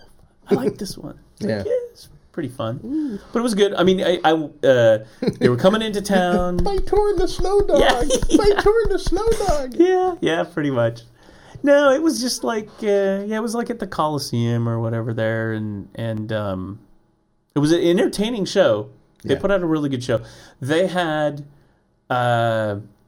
because this was around the time. Remember SCTV and Bob and Doug McKenzie and all this stuff. They were Canadians. They were Canadians. So there was this whole like thing back and forth between they even Rush. did a song for Strange Brew, right? Yes. Take off. They to did. The great Yes. white Yes. north. Yes. Yeah. Yes. They did the Bob. Geddy Lee did the Bob and Doug McKenzie song, and so they did one of the songs like off of Signals, and that whole album's about nuclear war and stuff. Like there were a couple other albums are like less guitars, more synthesizers, more nuclear war. Right. And it was Reagan years. Yeah. It was Cold War stuff, height of the Cold War, and so. So I remember, I'll never forget, they had the big screen and everything. So they had a great stage show. They were Rush, right? Yeah. I mean, they weren't chintzy. And they had, was it Eugene Levy? It was the guy who did The Count. This is a scary, folks. And he introduced one of the songs. That's Joe Flaherty. Joe Flaherty, thank you. Yeah. I can't remember. Count Floyd. Count Floyd. So they had like a tape, like before they did the song, and they're like, oh, yeah, this is kind of a scary song. And all of a sudden, boom, there's this giant Count Floyd on there. And he introduces the song as Count Floyd. Nice. It was really cheesy, right? Yeah. But it was fun because it was like... It works. It is what it is. Yeah. So that was that show. And they played. And it was like, I'm a drummer. So it was like, I want to see Neil Peart. Yeah. And he did a lot of cool stuff like flipping his sticks and stuff that I didn't know by listening to it. So I watched him and he's like, wow, he's like, not only does he do the Neil Peart stuff, he does a bunch of bling and flipping sticks. Yeah. And there was another guy who was doing that, and guess what homie here starts to do in his act. Yeah. Right. And I was like, well, I know the songs, so I started practicing flipping sticks and stuff to the point where, we had a repertoire, was rehearsed. Mm-hmm. And I ended up taping my sticks white and red. So they were all like, they look like candy bars or whatever. If you flip them up, you'd actually, it wouldn't be just like a wood stick. You'd see like this colorful thing. Excellent. So I went out and started practicing, and you drop one or two every once in a while, right? Law of averages, but I got pretty good at it. I was kind of surprised. I'd be like, it was like, well, I'm going to do this fill, but I'm going to throw this stick up and play it down here and catch it and go down here and, give it a little, you got to entertain the people. Well, you got to. So it was pretty weird. I was actually kind of, to this day, surprised that I did that. Yeah. But hey, if it works. There is a little... on the one tape that exists of that band, there is a shot of me flipping. Excellent. I want to see that, by the way. Yeah, it's at the very end of a drum solo. Excellent. Yeah. So it's like it's the '80s, man. That's what you did. Yeah, it was the bling. Well, yeah, and Tommy Lee was like, flipping his doing the Buddy Rich thing. Who was that guy? Always twirl. He did the twirl thing all the time. Yeah. I can't remember who it was. Oh, I did that. I it's sad because now it'd be like I'd have to practice it again. Maybe the guy from Rat or something. But I learned. I mean, it was either flip the stick. Yeah. The twirl is actually easier once you get it because it's still in your hand, right? So you just be like, like you do a thing, right? Yeah. Okay, here's a fill, and I'm just going down here. I don't need two hands, so I'm going to just play this fill that I can do with one hand, and then I'm going to throw my hand up here and twirl the stick when I do that. Right. I did stuff like that. It's pure magic. Yeah. And then, but the harder thing is, and the thing I saw Neil Peart do was that play it, and this is the thing like drum corps do and stuff like that, is as you're playing it, on the upbeat, your stick goes flying, and it's like a baton. You got to spin it, and then have it come down. I don't know how much of a spin I got. I mean, I would just get it so at least it would be like up and coming down to hit my hand. Yeah. So it's ready for the next beat. And right? It's got to be in you got to kind of in beat too. Yeah. Yeah, because you got to like be ready for it. So, and then if I dropped one or whatever, I just had a pile of sticks right there on the bass drum, and you just like that's right. Keep going. Go, but you'd break them too. Like you'd break sticks like playing that heavy music. So, you always had like the rock and roll. I have a pile of. I mean, metal, man. You know. That's right. One time, did I ever? One time. No, this one's. Okay, I shouldn't reminisce so much, but this is what we do. Yeah, this is what we do. We played at the Roseland. Mm-hmm. Starry Night. The Starry Night. Yeah. Yeah, it was called the Starry Night. It's the Roseland now. They had these like big. We didn't headline, of course, but we were part of the Metal Madness show or whatever. Can you do the voice thing with the thing then? Oh yes, because we've got to say this Metal Madness. Oh, I gotta do that again. Hold on. Metal Madness. Okay. Straight from hell. That's great. Forgot that part. Right. I still don't have this thing triggered down. I actually have to hit the mouse. So, like, there should be a thing like a little button that I just. Yeah, we need someone sitting over there in the corner that his sole gig is. Well, he hits the special. It's because the board is like software talking to something else. So right. It's like it's all queued up. But if I had like a little button to go, but yeah, I have to actually hit the button on the mouse on the laptop. But anyway, so one time I came this close to impaling a girl with my drumstick, and it happened at the Roseland. And actually, I think was this live on stage? Oh yeah, yeah. And I think it might have even been this a girl who was a friend of mine. It was either her, because she was right there, or her friend standing next to her. Ooh. I'm not sure which one was going to get impaled. Right. What happened is we were playing on the stage, doing the thing. Yeah. And sure enough, one of my sticks breaks. Splits. Yeah. And so I got the thing. Well, the rock and roll thing to do when your stick splits is to toss it out to the audience. It's a souvenir. Yeah. Right? Yeah. And then they can take it. It's like, oh, that was that metal show. And hey, I got one of the drummer's sticks, right? Mm-hmm. That's cool. And maybe if you're done with the show, even you get your sticks or whatever, or guitar picks or whatever. But if you break them, definitely throw it out to the audience. It's just, Mm-hmm. And so it splits. Mm-hmm. Right, down the side there. Yeah. But, that means you have the stick and the shaft and then a really, really sharp split edge. Like if you split wood in half, just like this sharp. It's no longer a stick, it's a shank. It's a shank. It was a shank. Yes. And I learned something that day that I took with me later. Okay. And that was never, ever chuck your stick, your broken stick, out into the audience. Oh, yeah. If it's broke, gently kind of boost it over off the edge where people are. Because what happened is I'm playing, I break it, it's like, okay, I gotta get out there, and I do this. And it's a line drive. With a shank. And it's a line drive. It's like throwing darts. And it's this shank is flying through the air straight, headed for some poor, wonderful young fans, girls.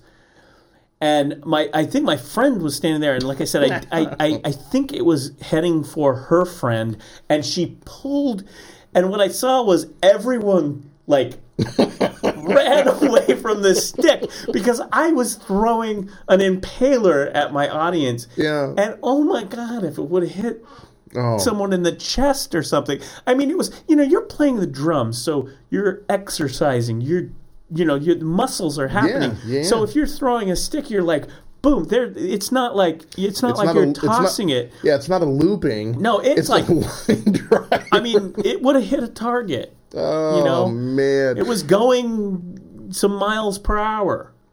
And literally, like, as I remember this, I will never forget it because because afterwards you're thinking of the scenario of which they're loading the person in the ambulance, they've got a stick in their chest, or and out you're of like, their eye, oh my God. It takes out an eye, Yeah. They were great. I loved them. I know. Like, I didn't have any drummer's liability insurance or anything. Right. Yeah. You know?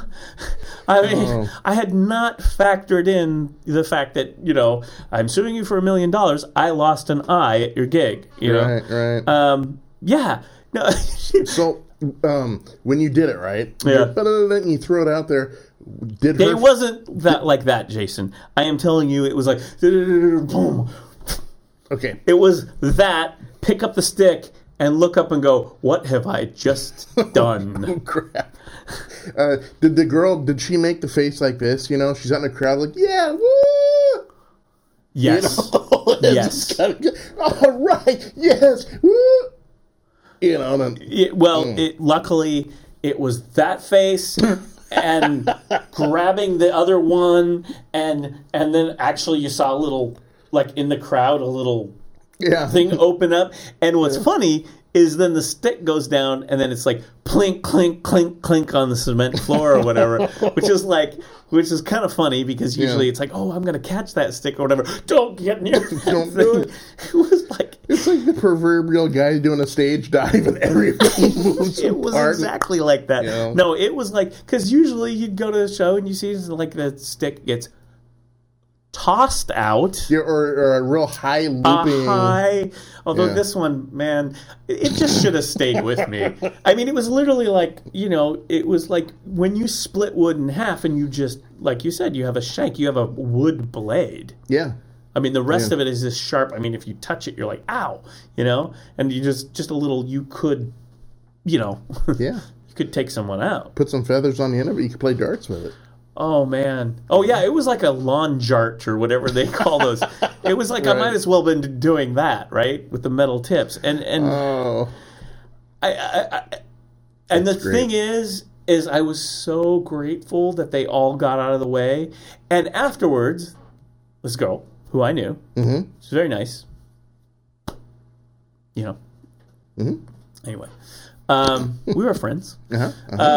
She was like, what the hell are you doing? That stick almost like impaled us out there. And I was like, I saw. I'm sorry. I'm not going to do that again. Because you're not thinking, you're rocking and rolling. You're not like, this is a reaction, Jason. This isn't like a thought. It's like broken stick, throw it out in the audience. Except you're like this on your drums with the muscle and everything. And then you launch it. Yeah. No, I totally understand. It's a projectile. It is. It is at that point. And I was just like, what did I do wrong here? It was like, okay, don't throw it out there. And then I think boy, after that, because I just saw that flashing as I was playing the drums, flashing. And if you would have seen me, I would have done that. Just got the stick up to look out in the audience and go, what have I done? True story. True story. And it was at the Roseland. That's awesome. I wish I could have seen. I wish I could have seen the. Oh, I wish there was a lot of film from that. that whole gig was just amazing. I mean, it was like I was on a drum riser. They had set up a drum riser, and it's at the Roseland. So, you know, it would be cool to do a gig where it's like, oh, I'm on a drum riser, love it, you know. Yeah. Because sometimes you're not. It's more like John Bonham. You're down there with the band. It's like, ooh, drum riser, excellent. It's always good to be on a drum riser. So for this band, battle of the band, whatever you want to call it, the big band metal show, they get this drum riser. I think it was one of the band's drum risers. And it's 2 stories up. I mean, it's up, like, Jeez. I'm looking out at the balcony. Your eye level. And these guys are down here, the rest of my band. And I'm like, holy moly. I don't even know how we got the drums up there. Wow. I mean, we had roadies. It was a primo gig. You know, I mean, there were roadies and stuff. I didn't have to do it myself, all myself. Yeah. But then I'm up there, and all I remember is I'm up at the ceiling of the Roseland. The rest of the band's down here, and this was a different gig, by the way. I think the other one where I threw the stick, I was more down level. Yeah. And so I'm up with the lights. You know, 750 watt spotlights. Yep. So through that whole gig, I've got sweat just pouring out of my head the whole time. Yeah. And after that, that's when I started wearing a headband when I played drums. Honest to God. And it was like, this isn't a fashion accessory. There came a point where I had so much sweat going down into my face, I couldn't even see. I was just like, I can't see anymore. I just like, because these are like 750 watt spotlights, right? Right. Oh, yeah. And they're not like the soft gel ones where... Oh, no. This wasn't LEDs. This was full bore. Yeah. And you're like, you know, if you get close enough to those lights, there's so much heat coming off the spotlights. Mm-hmm. So that's how close I was to the thing. Yeah. It was just... Yeah, that's not good, too, because if you got sweat pouring in your eyes and you can't see, I mean, you literally don't know who you're going to impale then. When you throw it out there, you just I don't know. Oh, jeez. No, yeah, I would have been, if I was throwing sticks off of that, I'd definitely, there'd be all these, like, teenagers and stuff with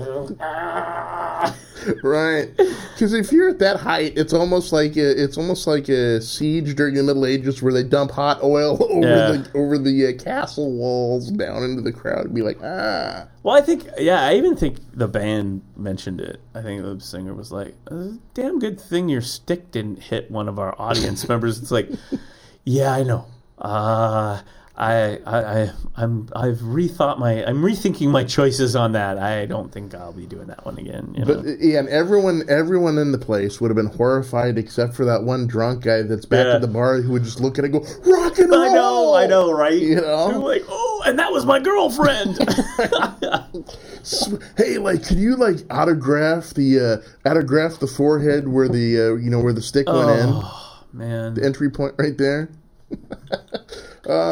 In an alternate parallel universe using string theory, that stick landed. Yep. And I'm doing a prison sentence for accidentally killing an audience member. Well, man, yeah. I mean, I mean, it was a learning experience. It was the physics of it. It was right. Yeah. And the thing is like when you think of tossing things out, you're like, oh, it's not going to be that bad. Yeah. But it's sharp, and you're using the muscles of playing hard, loud, heavy drums. Right. So there's a lot of going. Yeah, the adrenaline's going like crazy. You're doing your thing, and then you throw it out, and oops, I forgot to arc it. Yeah. It's a straight line drive. Lob a you're supposed to lob it out. Right. You know, just kind of lob it, so it doesn't hurt anybody. I'll never forget that. That's rock and roll, though, man. But rock and roll sometimes can be dangerous. Oh, it's real rock and roll where you're killing your audience members accidentally with your drumsticks. It's like, sorry! Hope you enjoyed the show. and then after the show, that's the bad point, because if you actually do whack somebody after the show, your manager's gonna come up to you and say, "Hey, come here, man. We're gonna change your name to Vlad the Impaler. Yeah, and you're gonna do this every show." No, and here, put on this Millennium Millionaire stuff. It'll make you better. Oh my god. Oh man. Yeah. Well, There you go. There's a rock and roll story. Yes, that's a teachable moment for any young rockers out there who, maybe. Of course, the young rockers out there, most of the bands, they're just doing like beats on a machine. They're not, they're not throwing sticks. Oh, Jason. In addition to going to this old but hip place on Hawthorne, as we call Logan's Run. Yes. Like, what are you guys doing in here? Did you miss your Life Day? Was it Life Day that they called it? Was that it? It was something like that. Whatever. The day when you turned, was it 30 years old and you had to go kill yourself? You die. Right. Time to die. And 40 had a name too. I can't remember what it was. But you were like a fugitive or something. Yeah. It was the thing you had, the thing, boop, boop, boop, boop, boop. Time's up. Right. Bing. Yeah. Interesting movie. Yeah. So after that, we're like, okay. Mm-hmm. And she has her neighborhood bar, which is old school Portland tavern bar. Yeah. The problem is, with everything, like just the fact we're bulldozing over old school Portland taverns and bars, and so they're becoming a limited commodity, an endangered species. Yeah, I mean it's like, no, we're going to put a condo here with some retail on the bottom or something. And it's like, okay, and some scooters and crap. Yeah, and bikes and scooters and bikes and whatnot, and so we go to the place which is an old school dive bar. Mm-hmm. Certainly younger people there hip. It's like, hey, this is cool, but still okay, right? Yeah. Well, Jason, this is like a Wednesday night. Mm-hmm. Turns out it's hip hop night at this bar, and I've been there because it's her joint, right? Sure. Again, dive bar-y kind of thing. Yeah. So I'm cool. Yeah. We've hung out there before. Mm-hmm. Good play, atmosphere. Yeah. But that night, it was hip hop night. Yeah. Place was crowded. Like I'd never seen it before. It was crowded like crazy. Was the DJ Jazzy Trevor? It was DJ Crappy Crap and the Crappy Crappy Crap. Yeah. Jason, okay, yeah. I'm not the greatest hip hop aficionado. Okay? Yeah, me neither. Yeah. I do like some hip hop though. I cannot say I hate hip hop. I'm a little more old school. I'm a little more into LL Cool J, the Run DMC, Ice-T, Ice Cube. I'm a little bit more in the old side of things, but that's fine. Cool MOD. Not, I don't like everything, right? There's a lot, but there's like, no, that's very good. I like that. Mm-hmm. A couple of my favorites are LL Cool J stuff. Mm-hmm. But I'm certainly not hip hop aficionado. But I think authoritatively, I sat there and I said, "Is this the worst hip hop DJ you have ever heard in your life?" And it was like, I think so. It was like, this is awful. I mean, it was. What was he like? What was he doing? It's hard to describe. Imagine imagine your beats coming out of Portland. Yeah. There's where we start. No offense. I know that's kind of offensive because there are some good hip hop artists in Portland. There really are. All the way back to old school. Mm-hmm. This was not one of them. This was not one of. I don't know where this person came from, but I wish they'd go back. Gotcha. And there were some people dancing, and it was like a skit out of Portlandia. It really was. Wow. It was so bad, dude. It was so bad. So what happened then? How long did you stay there? I mean, did you kind of hunker down and just all right? Yeah, I tried. Yeah. I mean, it was real desperate times, is what it was. I mean, we were getting run out of town. I'm not gonna say it was really bad, but desperation set in. Yeah, no. I mean, we were this close to going to the 7-Eleven, buying some Mad Dog 2020 in a bag, and sitting in the street corner. I mean, it was desperate times. Sipping your we were gin getting juice. run out of town. Yeah. There's the olds. Now they're going over here. Yeah. someone call the cops? Right. If you can't ride a scooter, you can't go in there. This ain't polka night, Pops. Yeah, exactly. Oh, What? dude, I would have welcomed polka night. Chicken dance, I would have, yeah. I don't care. I don't care. Yeah. I'm not, you know what? I grew up with a lot of that German music. I'm Sure. not exactly an aficionado, and Boom, it's boom, not boom, exactly boom, stuff boom. I like that well either. I'm a jazz guy, right? That's Yeah. what I like, right? Yeah. Believe me, I would have swapped any of that German stuff Mm-hmm. for what was playing there. I can't describe it, and I should have recorded it. I realized that I had a recorder in Yeah. my pocket Yeah. to go, oh my God, you won't believe how lame this is. And then they, got up on the mic and it was like, oh, you're just making it worse. But it's like was the lamest beat. I can't describe it. It was the lamest thing I've ever heard. Like, it was the average of averages if you turned the bell curve inside out. I mean, it was just... Wow. I've heard some bad hip hop, but this was I don't know. It was just the DJ. It was just awful. Like, it was really the most milquetoast beat mix you could ever imagine. And you're like, only in Portland. Everybody It wasn't on the floor. Jason, it wasn't even that interesting. I'm not joking. Was he the Lawrence Welk of hip-hop guy? Yes. The Montavani Yes. of hip-hop? Oh, boy. Yes. It was so bad. It had no groove. It was just like, I'm like, are you hearing this? Because I've never heard anything this awful before.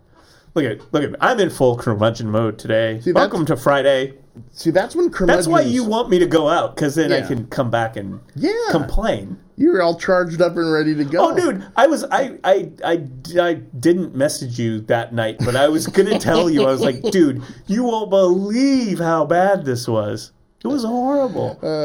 It was the worst thing I'd ever heard. Right. As far as the hip hop dance stuff, and I've heard some bad stuff where you're like, Yeah. that's not so good or whatever. This was the worst. It was Wow, like wow, it was like wow. one of those. It was like a John Belushi a John Belushi moment from Animal House. Yeah. When the dude's playing the guitar on the stairs, I and he gave my stops, love a cherry. and Belushi grabs the guitar and smashes it and puts it back. I was that guy. I was John Belushi. I was about ready to go over there, grab all the chords, and Yes. pull them out of the wall, and smash the record player or whatever he was using, his computer, down on the floor. Okay. And do the Belushi thing, like, hand him back his smashed laptop and walk out, Sorry. Yeah, exactly. Sorry. Okay, you need to make a solemn promise to me that if you're ever in one of those places again and it's a really bad hip hop, right? You need to call me Stat, and I will go down there. Okay, because this is the part where the curmudgeons fight back. I know. We could jump up there, grab the microphone, and just have fun with it. We could get up there and fart, and it would be more interesting. I'm sorry. It was really the worst thing I'd ever heard in my life. It was the worst beat I'd ever heard in my life. Did you have the same look on your face as the lady as the sticks coming towards you? Pretty much. Yeah? Pretty much, yeah. I was like, Oh, God. and I kept looking over like, is it just me? This is me, Yeah. right? This isn't as bad as it sounds, right? Did you get confirmation that it was Oh, truly yeah, horrible? yeah. Okay. Oh, yeah, yeah. Yeah. And again, like I said, I'm not an aficionado, but there were, boy, I mean, even the worst stuff, DJ hip hop that I've ever heard, was like miles and miles away from this. At the end, did he just drop his microphone and yell "word to your mother"? Actually, as a matter of fact, he didn't exactly do that, but he did do that. Wow. Yeah. No, Wow. he did drop and then like, and it wasn't a word, but it was something just like that. Yeah. And that was just like icing on the cake. There it is. Yep. Nope. That's great. Yep. No, that's how lame it was. Oh, okay. If this ever happens again, I need to see this. It was that bad. Yeah. And this is like a hipster dive bar, and were there people actually cheering him? Oh yeah. Oh no. yeah. How? No. It was like, it was like casting call for Portlandia. Oh god, that's like it's like someone cheering on the Holocaust. How can you do that? White hipster people. Yeah. Wow. It was like a scene. That's what I was thinking. It was like, this is like out of Portlandia. Right? Yeah. It's DJ night. I was like, oh my gosh. Reinforcing any stereotypes that people have, Yes. that would have, I don't know if you are a much more patient guy than I am. I probably would have rushed the stage and done something just to end it. I know. I mean. I thought about it. Because. Hey, does anyone have any drumsticks around here? I'm pretty good with the sticks, If I'm sitting there at 11 o'clock at night and I get the old remote control sitting on my stomach, I'm sitting there on my lazy boy looking at the TV and the news comes on, like, Action 6 News. We go to Brett Cavill over in downtown Portland, right? And he's like, hey, yeah, we're down here at the blah, blah, blah nightclub, and there was an altercation tonight when someone threw a drumstick and actually impaled a hip-hop... I'll be sitting there like, whoa, that's Doc! Yeah. And I know what he's talking about. But the thing where you said about the thing where he stopped and did the lame thing in the mic... Yeah. That happened too. Yo. I mean, I didn't... See, I'm trying to block it from my mind. I'm not... I am not telling a story here. Okay. These are true stories. Okay. All our stories. The stories on Coffee with the Curmudgeons are true. Only the names have been changed to protect the innocent. Dun, dun, dun, dun. But no. When the guy mic'd up and did the thing, it was like... and there were like these two ladies in some sort of dresses or something. Yeah. They were the dancers. Oh, wow. Wow. And I don't know about you, Jason, but if you have friends from out of town, like places from like LA or New York or, the East Coast or whatever. Sure. And take them to a show or a concert and let them watch Portlanders like dance to music and stuff.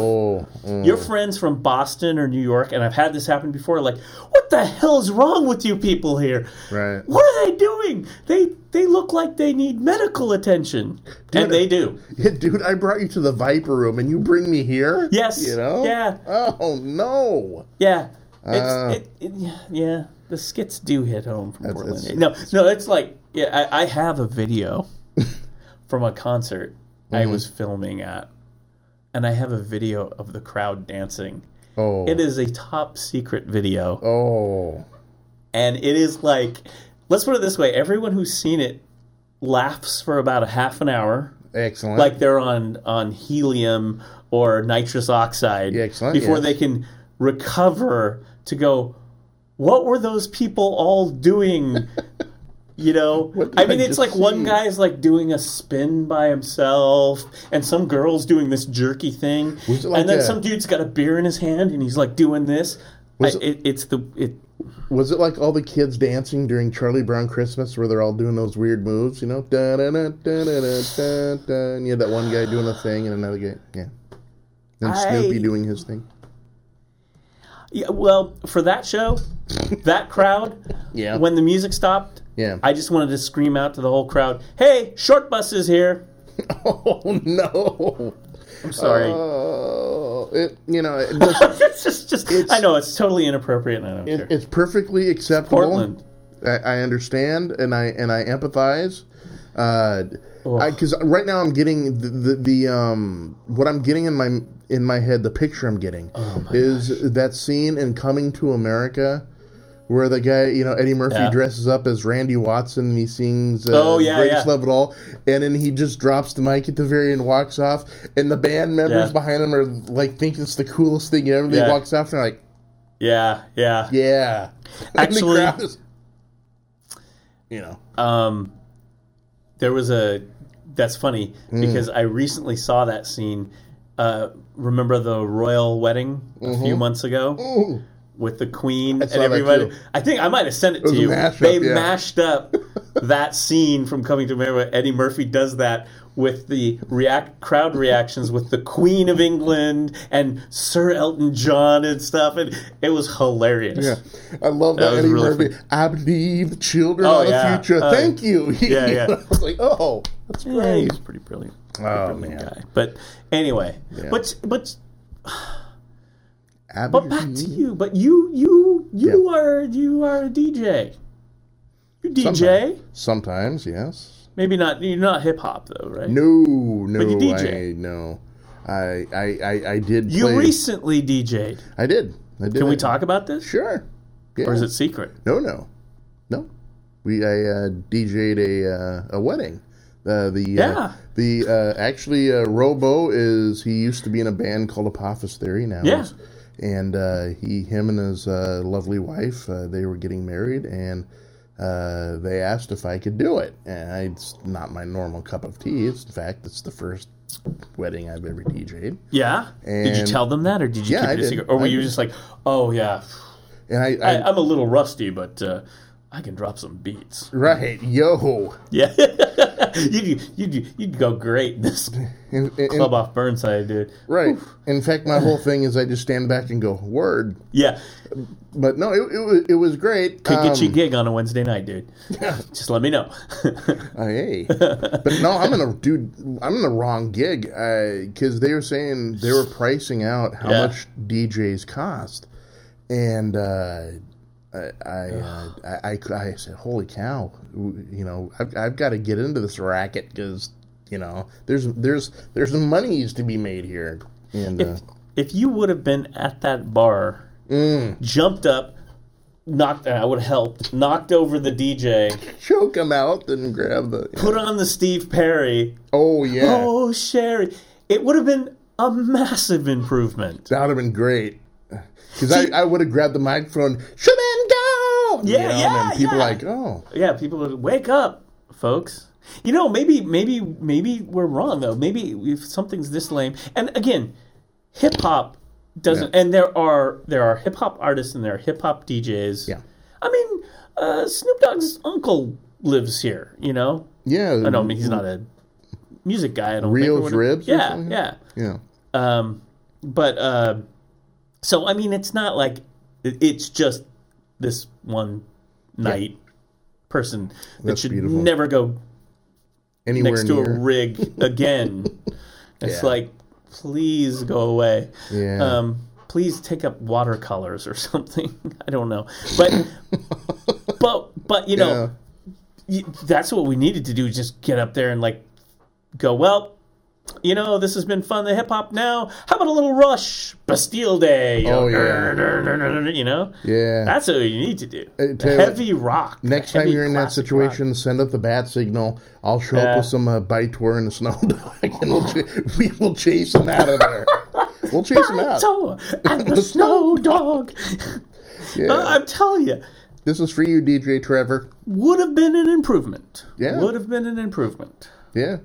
Oh my word. Of course, I would have just messed with people. I would have pulled out Pat Boone when he does his heavy metal album. Yeah. There is nothing more confusing than hearing Pat Boone do "Smoke on the Water." Yeah. Fire in the sky. Now, all you young folks, y'all like Frank Zappa, don't you? You like Frank Zappa? Frank Zappa? Okay. Ladies and gentlemen, Velvet Underground. And then just walk away, right? Yeah, but that's- Lou Reed. and- Stuff you could Ladies listen and to. This was unlistenable. Yeah. I mean, Hey, Vanilla you Ice, might get off the just have to stage. drop a lot of ecstasy to make that sound good.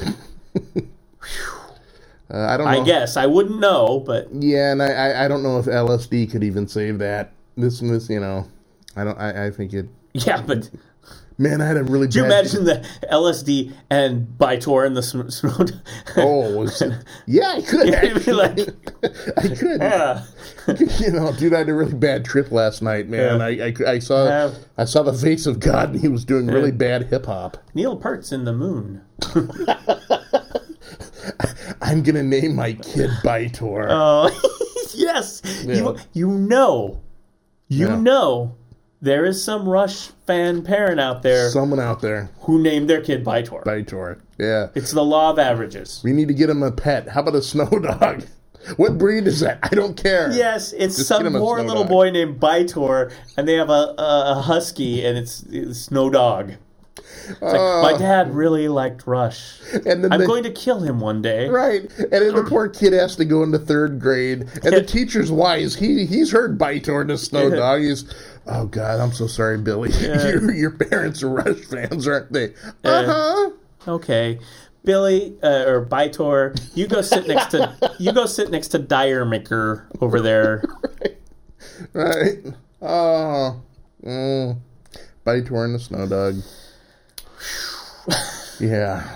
So the gig went well, the DJ thing. It right? did. It Right? did. Yeah, it went pretty smoothly. Because we didn't get a chance, because I think that happened in between weeks. You did. So we had all these tons of stuff happening. Oh, yeah. And that was one of them was a gig. Yeah. Because I was looking for good stories. Right. Like I always like you go up to YouTube or before the YouTube was around, it was like wasn't it like Bob Saget, the Americans funny Home Videos, yeah. videos, Yeah. and it would always be like the wedding reception, and it's like Someone here they are with slips. the cake and everything, and all of a sudden the cake's like 5 foot high, and then it falls over onto the bride, and then someone tries to pick her up, and then the bridesmaids all go down in a slick of frosting, and then the groom loses his pants somehow or something. It's one of those. Right, and someone's getting hit in the crotch. Because if it's American Home Videos, someone's always getting hit. I forgot about that. That was always the go-to. That was always the winner. Like if you, it got to the point. Yeah. It was so stupid. That was such a stupid show. That was like before the reality. That was the reality TV before the reality TV. Right. Yeah. And of course, YouTube killed it. But it got so stupid. I remember I had a girlfriend who'd watch it. It's like, this is funny. You watch it. I like the wedding reception mishaps. I did like those. Like it would be like the one where the wedding dress got cut in the tablecloth with the champagne fountain and everything, and chaos ensues. Or grandma's on the dance floor and she slips and falls falls on young Bytor, and then breaking a hip. People like, oh, that's always a good one. Yeah. But yeah, those shows got so bad that you could tell the families that would go in, they would game the system so it would be like, Dad's just going to play a little catch with Bobby, right? And it would be like, okay, Bobby, throw the ball. And then it would be like... He throws it right in another region. Right, and right in the crotch. Yeah, it got so bad that even... And they'd win. So They'd win the thing. Let's give it to little Bobby and his mishap of playing catch with Dad. Right, but that's gotta hurt. It got so bad that when they do this, it got so staged. Bobby, come over, and then you'd hear the whispering off camera, like, Bobby, throw it at us. Throw it at his crotch. Yeah, the mom would be like, we need to win the $10,000 or whatever. What is it, like 15? I don't know. There was a cash prize, right? Come on, Bobby, you can do it. Yeah. And then she's, oh, Bobby, what did you do? And they'd show it in their, like, TV studio, right? Right. In the stands, and, then they cut the odds and go, oh, look what Bobby did. Look where he threw the ball. Oh, who knew? Right. And it was like every week. Every week. It's a different family. And that would be like the cash prize number one. It was like, I think they had first prize, second prize, third, or runner-up or something like that. Third runner-up got like Ray Cerrone and then the whatever. If you wanted to go to the finals... Yes. Because the end of season, the end of year finals. It was like your championship. The championship, where it's like all the families that won the first prize. You had the dog go after the ball, going after the crotch. Right. Because then it would be like, oh, no, oh, ouch, oh, here comes the dog, holy beep, and then it was like, oh my gosh, what do we, Maybe Billy shouldn't throw the ball at the father when the father's got a chainsaw in his hand. And like, that's worth first prize right there. I guess we shouldn't play catch with bacon flavored balls. Right. Yeah. Who knew? I mean, it was so bad. That show was so bad. It was really bad. I mean, it was just Right. Meanwhile, the Jenkins family, they haven't fed their dog in 2 weeks, so the dog's rabidly hungry. So when he smells that bacon on that ball, he's going right at it, And little Billy, and of course they come back into the studio, and there's little Billy sitting in this chair, and he always has the same face, right? The slightly, I'm kind of, it's funny, but I'm embarrassed. Yeah. Look, it's like you come back, it's like, oops. Yeah, I know. Like, oh, that's great, Billy. That's great. Hang in there, Billy. In a few years, you'll be eating detergent pods on YouTube. Boy, Tide Pods are in your future. Oh, I think we should take this winning formula and run with it. I think the Curmudgeons, we should have another like funniest home video, and it's just videos with us going. We're just going to go out and throw things at people. that's essentially what they did. That's essentially you just described Jackass. That was essentially Jackass. Like 4 freaking movies of it. It's what do you mean it's already been done? Yeah. Oh, yeah. I mean, it was like they want, hey, this thing with the ball and the crotch and hurting that. I think we could make a 2-hour movie out of that. Right, and we're going to do something extra. We're going to light it on fire. Yeah. It's just like, oh. I mean, it's just like, you're just... I mean, even back then, and this was like, what, the 90s, right? Yeah. And you're just like, oh, civilization is doomed. We're just doomed. This is... You're watching this going, didn't I see this all in a Paul Verhoeven movie at some point? Yeah. RoboCop or something. I'd buy that for $1. It literally is the real-life version of The Running Man.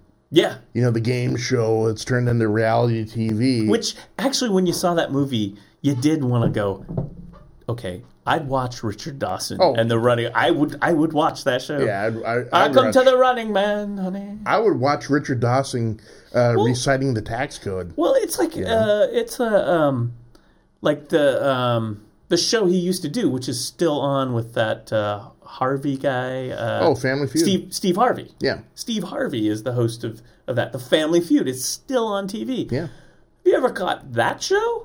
It pretty much at this point, it's like that sketch. I think I sent this to you. The SCTV sketch, the whatever it was, the Dullards or whatever. Mm-hmm. I mean, it's like it is literally like name a clothing item that you'd find in the bedroom, and it would be like chaps.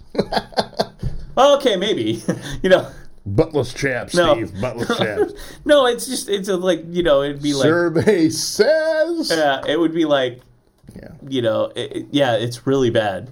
I mean, it hasn't gotten any better. No, they should just start calling all of those shows, just don't even bother with the name, just call it The Decline and Fall of Western Civilization. Oh, yeah. Yeah. Which was actually a documentary about metal, right? Mm-hmm. Metal bands. Yeah. Yeah, the metal scene of the 80s. Yeah, that was directed by... Wasn't it Sam? No, I thought it was the woman director who also did Wayne's World. I think so. Okay, yeah. Never mind. A little more trivia. Yeah. See, we're talking about all these awful things, but we still throw in, like, information. That's right. Don't throw your stick out into a crowd. Right. We're providing a valuable service here, people. We're doing, not only are we talking, like, pop culture and everything else, we're also we're giving you public service announcements, Don't throw broken drumsticks at people. Let's see, what else did we cover? Don't do videos where you're throwing things. Penelope Severus. Okay. Yeah, I knew that was her. Yeah, something the metal years or something like that. Mm-hmm. Decline. Penelope Severus, and I think she. I want to say she did Wayne's World. I think. Yeah. The original Wayne's World. Excellent. Yeah. Huh. Yep.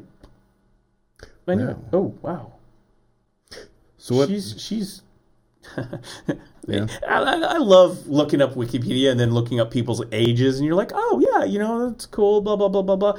Oh, she's 72. Okay, there you go. Ooh. I mean, nothing wrong with that, but you're like, you're thinking, yeah, I'm getting old. Yeah, I watched that when we talked earlier about Steve Perry.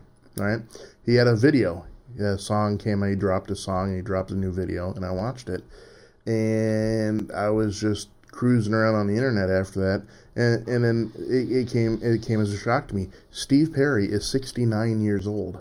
Oh, yeah. And I was like, wow. Holy cow, 69 well, years old. Probably got to start in the 60s. Sammy Hagar is almost 71. Yes. Hagar, right? The Red Rocker. You know? He's no longer I can drive. Right. 55, maybe 54 or 53, actually. Maybe in the right lane. No, I can't drive 55 because he's in one of those rascal scooters going around. He's traded in his Trans Am for a rascal. So Daily Mail yesterday, speaking of which, that I actually had queued up here, a good half hour, 45 minutes ago. Yeah. Phil Collins tour, Not Dead Yet, live. That's Daily Mail. Yeah. Phil Collins announced will be bringing his Not Dead Yet live tour to Australia. That's great. And New Zealand. This leg will be attached to his North American tour ending in October. Oh, it ends in October of this year. I love that. Phil, we want you to go on tour. What do you think we should call this tour? We need to do something. Yeah. I don't know. I'm still here, I guess. I'm not dead yet. Okay, that's what we're going to name it. Not Dead Yet. Actually, he's finishing up the North American tour in October and going to Australia in 2019. He doesn't look that bad in the picture here. Yeah. I mean, he always... he's full bald, but he... he looks like Phil Collins. Yeah. Yeah. It actually doesn't look that bad. Yeah. Heck, even Steve Perry didn't. When I looked at him, he didn't look 69. Yeah. I know I'm sure he dyes his hair. Yeah, well, Phil Collins does not need to dye his hair. Right. There's nothing to dye. Nothing to dye. But yeah. Yeah. Interesting. Oh, what is it? October 8th, Wells Fargo Center, Philadelphia, Capital One. Did he go West Coast? It's all East Coast. Yeah. Montreal, Cleveland, Columbus. Chicago. He's making his way over. L.A., the Forum on October 28th. Oh. That's so cool. if you want to catch him, Jason. L.A. then. October 25th in Oracle Arena in Oakland. Okay. Yep. October 27th, MGM Grand in Las Vegas. Yeah. And October 28th, the Forum in Los Angeles. Wow. So there's your opportunities to see Phil Collins live. Not Dead Yet tour. That would be an interesting tour T-shirt. I've never seen Phil Collins live. No, me either. Yeah. Or Genesis. Did they ever do a Oh reunion? yeah. I think they did. Mike Rutherford. I think they did. Yeah. Phil Collins. Yeah, that's a. Yeah, but the real diehards, they're going to tell you. What is the There's this one hit. I pulled it up. You know when you're hanging out and you go up to YouTube and you go, remember that really lame MTV video and song, and you pull it up. Yeah. And usually some of those include Phil Collins. Yeah. Yeah. I have respect. He's a good musician and he is a good songwriter and stuff. Yeah. But there are some interesting ones, especially some of the hits with Genesis. Oh, Invisible Touch. Land of Confusion. Yeah. So there's some interesting ones. Anyway, yeah. Well, I don't. The problem is, see, it would be great to have a live stream and pull these up and laugh at them and have fun. But the thing is the copyright algorithms are so bad now on Facebook and YouTube and stuff. Yeah. We don't dare do it because then our videos like, oh, we hate you guys, So right. Back in the old days, we used to be able to do that. Right. Yeah, they just don't understand us. Yeah, it's fair use, but algorithms don't care. No. No. I don't know. I don't know. Get away with it. What is that song? Last public service announcement of the evening, folks. Algorithms don't care. Yeah. I want to. I'll tell you which song it is though, but I have to. I don't know what the title is, and it's just. We're laughing so hard. You know what one they can't play now? That's all. Oh. Oh my gosh, they're all dressed up like in London, and he's kind of dressed up like a hobo, and they're I know it's like I mean it's like Michael McDonald was like, hey, that's smooth. I mean, it's just like, Right. na. And it's like one of those, I mean, Phil Collins was so good at writing those hits and those melodies and stuff. Yeah. It's a very milquetoast song. Very, And I was subjecting my friend to it one night, and I was like, you remember this one, right? After we played the Philip Bailey, Phil Collins one, you remember that one? She's an easy lover. She's an easy lover. You could go and watch some of those videos and just sit back with a glass of wine and go, what were we thinking? You know? Right. There's one video, though, that Genesis can never... I know exactly which one it is, do it too, because anymore. we watched it, and it's on YouTube. Yeah. It's no fun. to be an illegal alien, and Yeah. it's up on YouTube, and we watched it, and we were like, oh, wow, this didn't age well. No, yeah. It, Like the whole video. it's cringe-worthy, right? Yeah, no, it's up on YouTube. You can go find it on YouTube. Yeah. It was a hit, and that was in heavy rotation on MTV back in the day. MTV. Yeah. I remember seeing it. It was like, Don't they wear, like, the big mustaches? oh yeah, the and whole 9 yards, man. Yeah. Oh man, it Yeah. is like oh man. Yeah, it's not even listed on YouTube here, but it was a big video. Yeah. And that came up Interesting. yeah. during our little Phil Collins hit song rotation, and we were like, oh wow. Yeah. What were we thinking? You know? I don't know. So you know, if you just need to cleanse the palate, you just put on a little Breaking the Law or something, you know, little Judas Priest Priest, right? or Dio. I mean, Oh, Rainbow in the Dark. oh, come on, Or doesn't if- get any better than Rainbow in the Dark. Or you can do, a little Crazy Train. Crazy Train. Early, Ozzy, Randy Rhoads. You know, here's the thing. There's a video, and I think I've got a copy of it somewhere. Mm-hmm. I looked for it when this came up, and I tried to send it to you, and it's gone. It's wiped from YouTube. So there was this thing, and I think I saved the videos because I at the time, this was like about 8 years ago or whatever, I said, I need to save these because these will be gone off the internet. There was a thing Microsoft came out with, Microsoft Experimental Labs, to make fun things like, and what you do when you're a technology company, you've got billions of dollars, let's Right. make stuff. They made a thing called Songsmith. I've heard of that.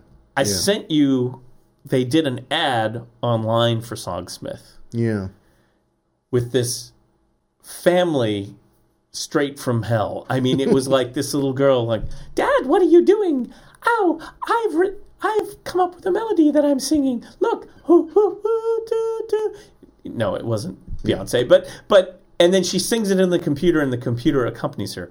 Cool idea, right? Yeah. Fun thing. Sure.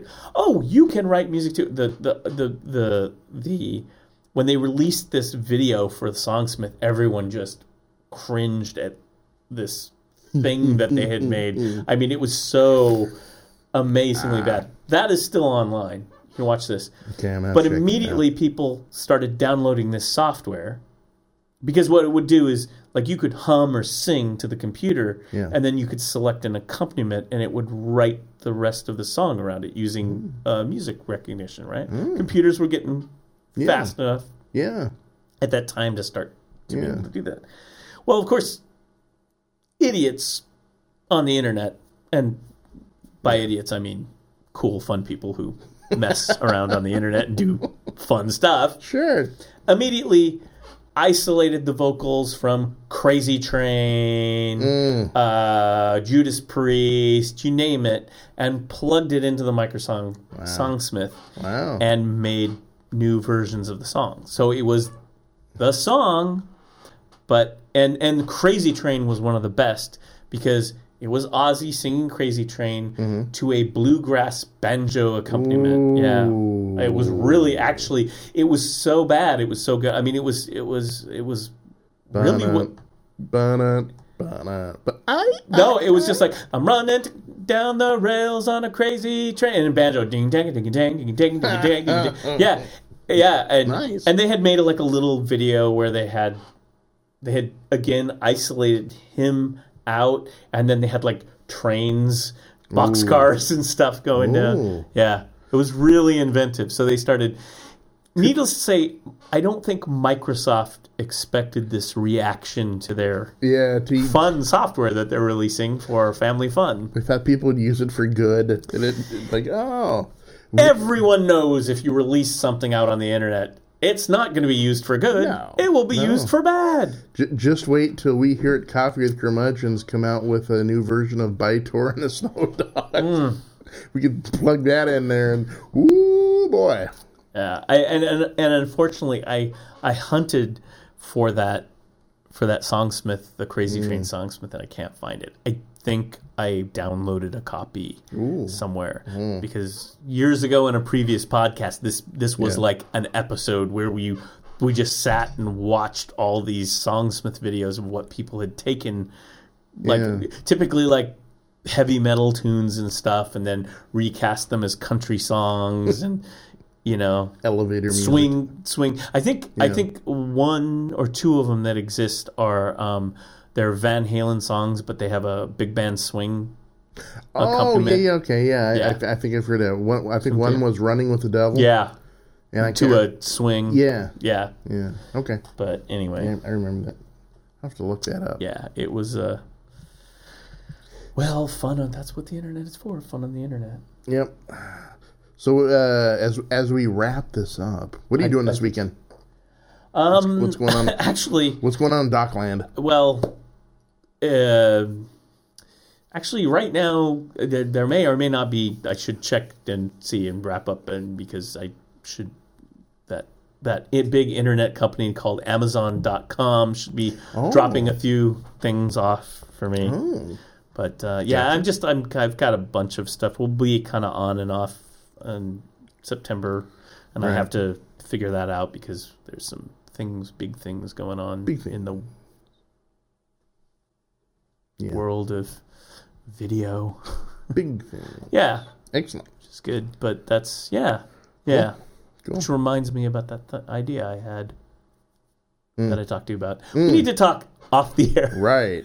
We've both been busy. It's like, hey. Yeah. Anyway, what about you? Don't know. I may meet up with Robo because we saw what happened at the little DJ thing in a wedding, and we're like, man, we could make some serious coin with this, And so we're going to talk about it. Maybe turn it into a venture. Yeah. Well, maybe you can go to that Wednesday night thing. Oh, I will show up, man. I will take it over. Yeah. I'll be playing Rush by the end of the night. Oh, yeah. Well, you know what? I think you could do that, though. Oh. It's so old and so curmudgeonly and so weird that it would be hip. Yeah. Like, it'd be like, what would young people do when they walk in and all of a sudden 2112 is playing? They're like, what is this? What's going on? Right, but the first song though, I would need to send a clear message to the DJ Jazzy Trevor guy out there. Now that he's been booted off the stage, I'm opening with Iron Maiden "Run to the Hills." Oh yeah, I'm sending that out there as a clear message, man. We're not fooling around anymore. I think that was the last YouTube devolvement when we got into the Phil Collins hits and everything. Then it ended up somewhere into Iron Maiden and Aces High. Oh, yes. It's like, oh, man. Yes. You're just like, I mean, I need to just get on House of Sound, do a show, and just do a YouTube show where it's like, and because you know how it's really fun to go random and search down to all those MTV music videos you remember late at night. Or just the hits, and how like the suggestions and the search devolves you from Phil Collins, that's all Genesis, down to, and then we've gone down to Aces High. Yeah, it's like, and you end up with Wendy O. Williams and the Plasmatics. Oh yeah, yeah, of course you do. Yeah, of course you do. Yeah, it's a lot of fun. I mean, then I got an idea very quickly before we get out of here. Yeah. I think then we need to explore really a buried gem that is from the days of yore that we have talked about it, and we've always wondered what happened to this guy.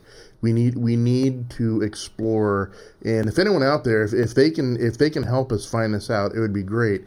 There was a guy, a real outlaw guy by the name of Carl Earl Jenkins, right? Oh, you remember him? Kind of a Flash thing, because I don't think a lot of people know him. Yeah, he's like, but all the guys back in the day, they referenced this guy as being the guy that knew. He changed something. He's one of those guys that you may not have heard of, but he influenced a lot of people. A lot of the guys. I think he was a musician kind of in the outlaw, early days. Yeah, outlaw renegade. And then he became like a radio disc jockey. Something like that. Yeah. Yeah, like back in the 70s. Something like that. Yeah. Yeah. But and he was an outlaw. I mean, if you think back in the early day, when the Merle Haggards and the real outlaw sort of Waylon Jennings, but more rock and roll. Jenkins, I mean, holy cow, we could do a whole show on him, dude. Yeah, there was something in the back pages of like Rolling Stone there. Yeah. A little blurb, because he's not, well, he was well known at the time. But, yeah, if you're a musician or a people diehard just don't music, know you've him heard anymore. Of him, right. Yeah. And I saw in the back pages where they had said they had uncovered some of the old classic radio show DJ tapes. Wow. Yeah, but I don't know what. I have to Google that again and see if those have come up yet. But the only files I got, they're not even. You can't even really listen to it. You can't like play it live because you can tell it's like a bootleg, really grainy sort of stuff. But I mean, I love that stuff anyways because when you hear the graininess and the rawness of it, I love that sort of stuff. Oh yeah, so, I would love to talk, about and hear some Carl Earl Jenkins. I wonder what he's doing now. I mean, he's one of those guys. Well, I don't know if he's still around. I don't know. It's a good question. We should look into it though, because holy cow, man, he influenced. He influenced everyone. He'd be living out in a trailer in Nevada or something. Yeah, could be. I don't know. Low watt. Yeah, maybe a low wattage transmitter. Yeah. Putting it out there in the desert. Right. So, hey, listen, if anyone's out there and you want to, like, Google in Carl Earl Jenkins, I don't know if you're going to get any hits or whatever, but if you guys get, like, any information, slide it to me, man. I want to know about this stuff because I was thinking about him a few days ago when I was, like, listening to this song, and it was an old, not Waylon Jennings, the other guy. He was in the Highwaymen, too. Hank Williams? No. No, it was... Chris Christopherson, and there was a song that he did like back in like '78, and I remember in one I don't know where if I read it or saw it or whatever because it was a long time ago, but I know he referenced Carl Earl Jenkins. He referenced how he influenced that song, and when I heard that, man, I hadn't heard that name in a million years. So I was like, "Holy cow! I got to find out more." So it's kind of like turned into this quest now. Wow. But I want to know what's going on. Well, I think we need to get on that. Yeah. Actually, now that you mentioned that, we need to find out. We need to. Maybe see if we can find some tapes on the internet or something. I'd love to be able to. Maybe on archive.org or something like that. Yeah, who knows? I'd love to be able to. All right. To dig around that. I think we'll keep us posted, Jason. That's right. Keep the dream alive, man. All right. So it's a Friday. I'm a little spent. The weather's like cooled off a bit, so that's nice. So I don't know if it's going to heat up again, but that's nice. But I don't know. Yeah, it's just working, and you're going to be doing the DJ stuff, and we'll be back. You got it. All right, man. See y'all later.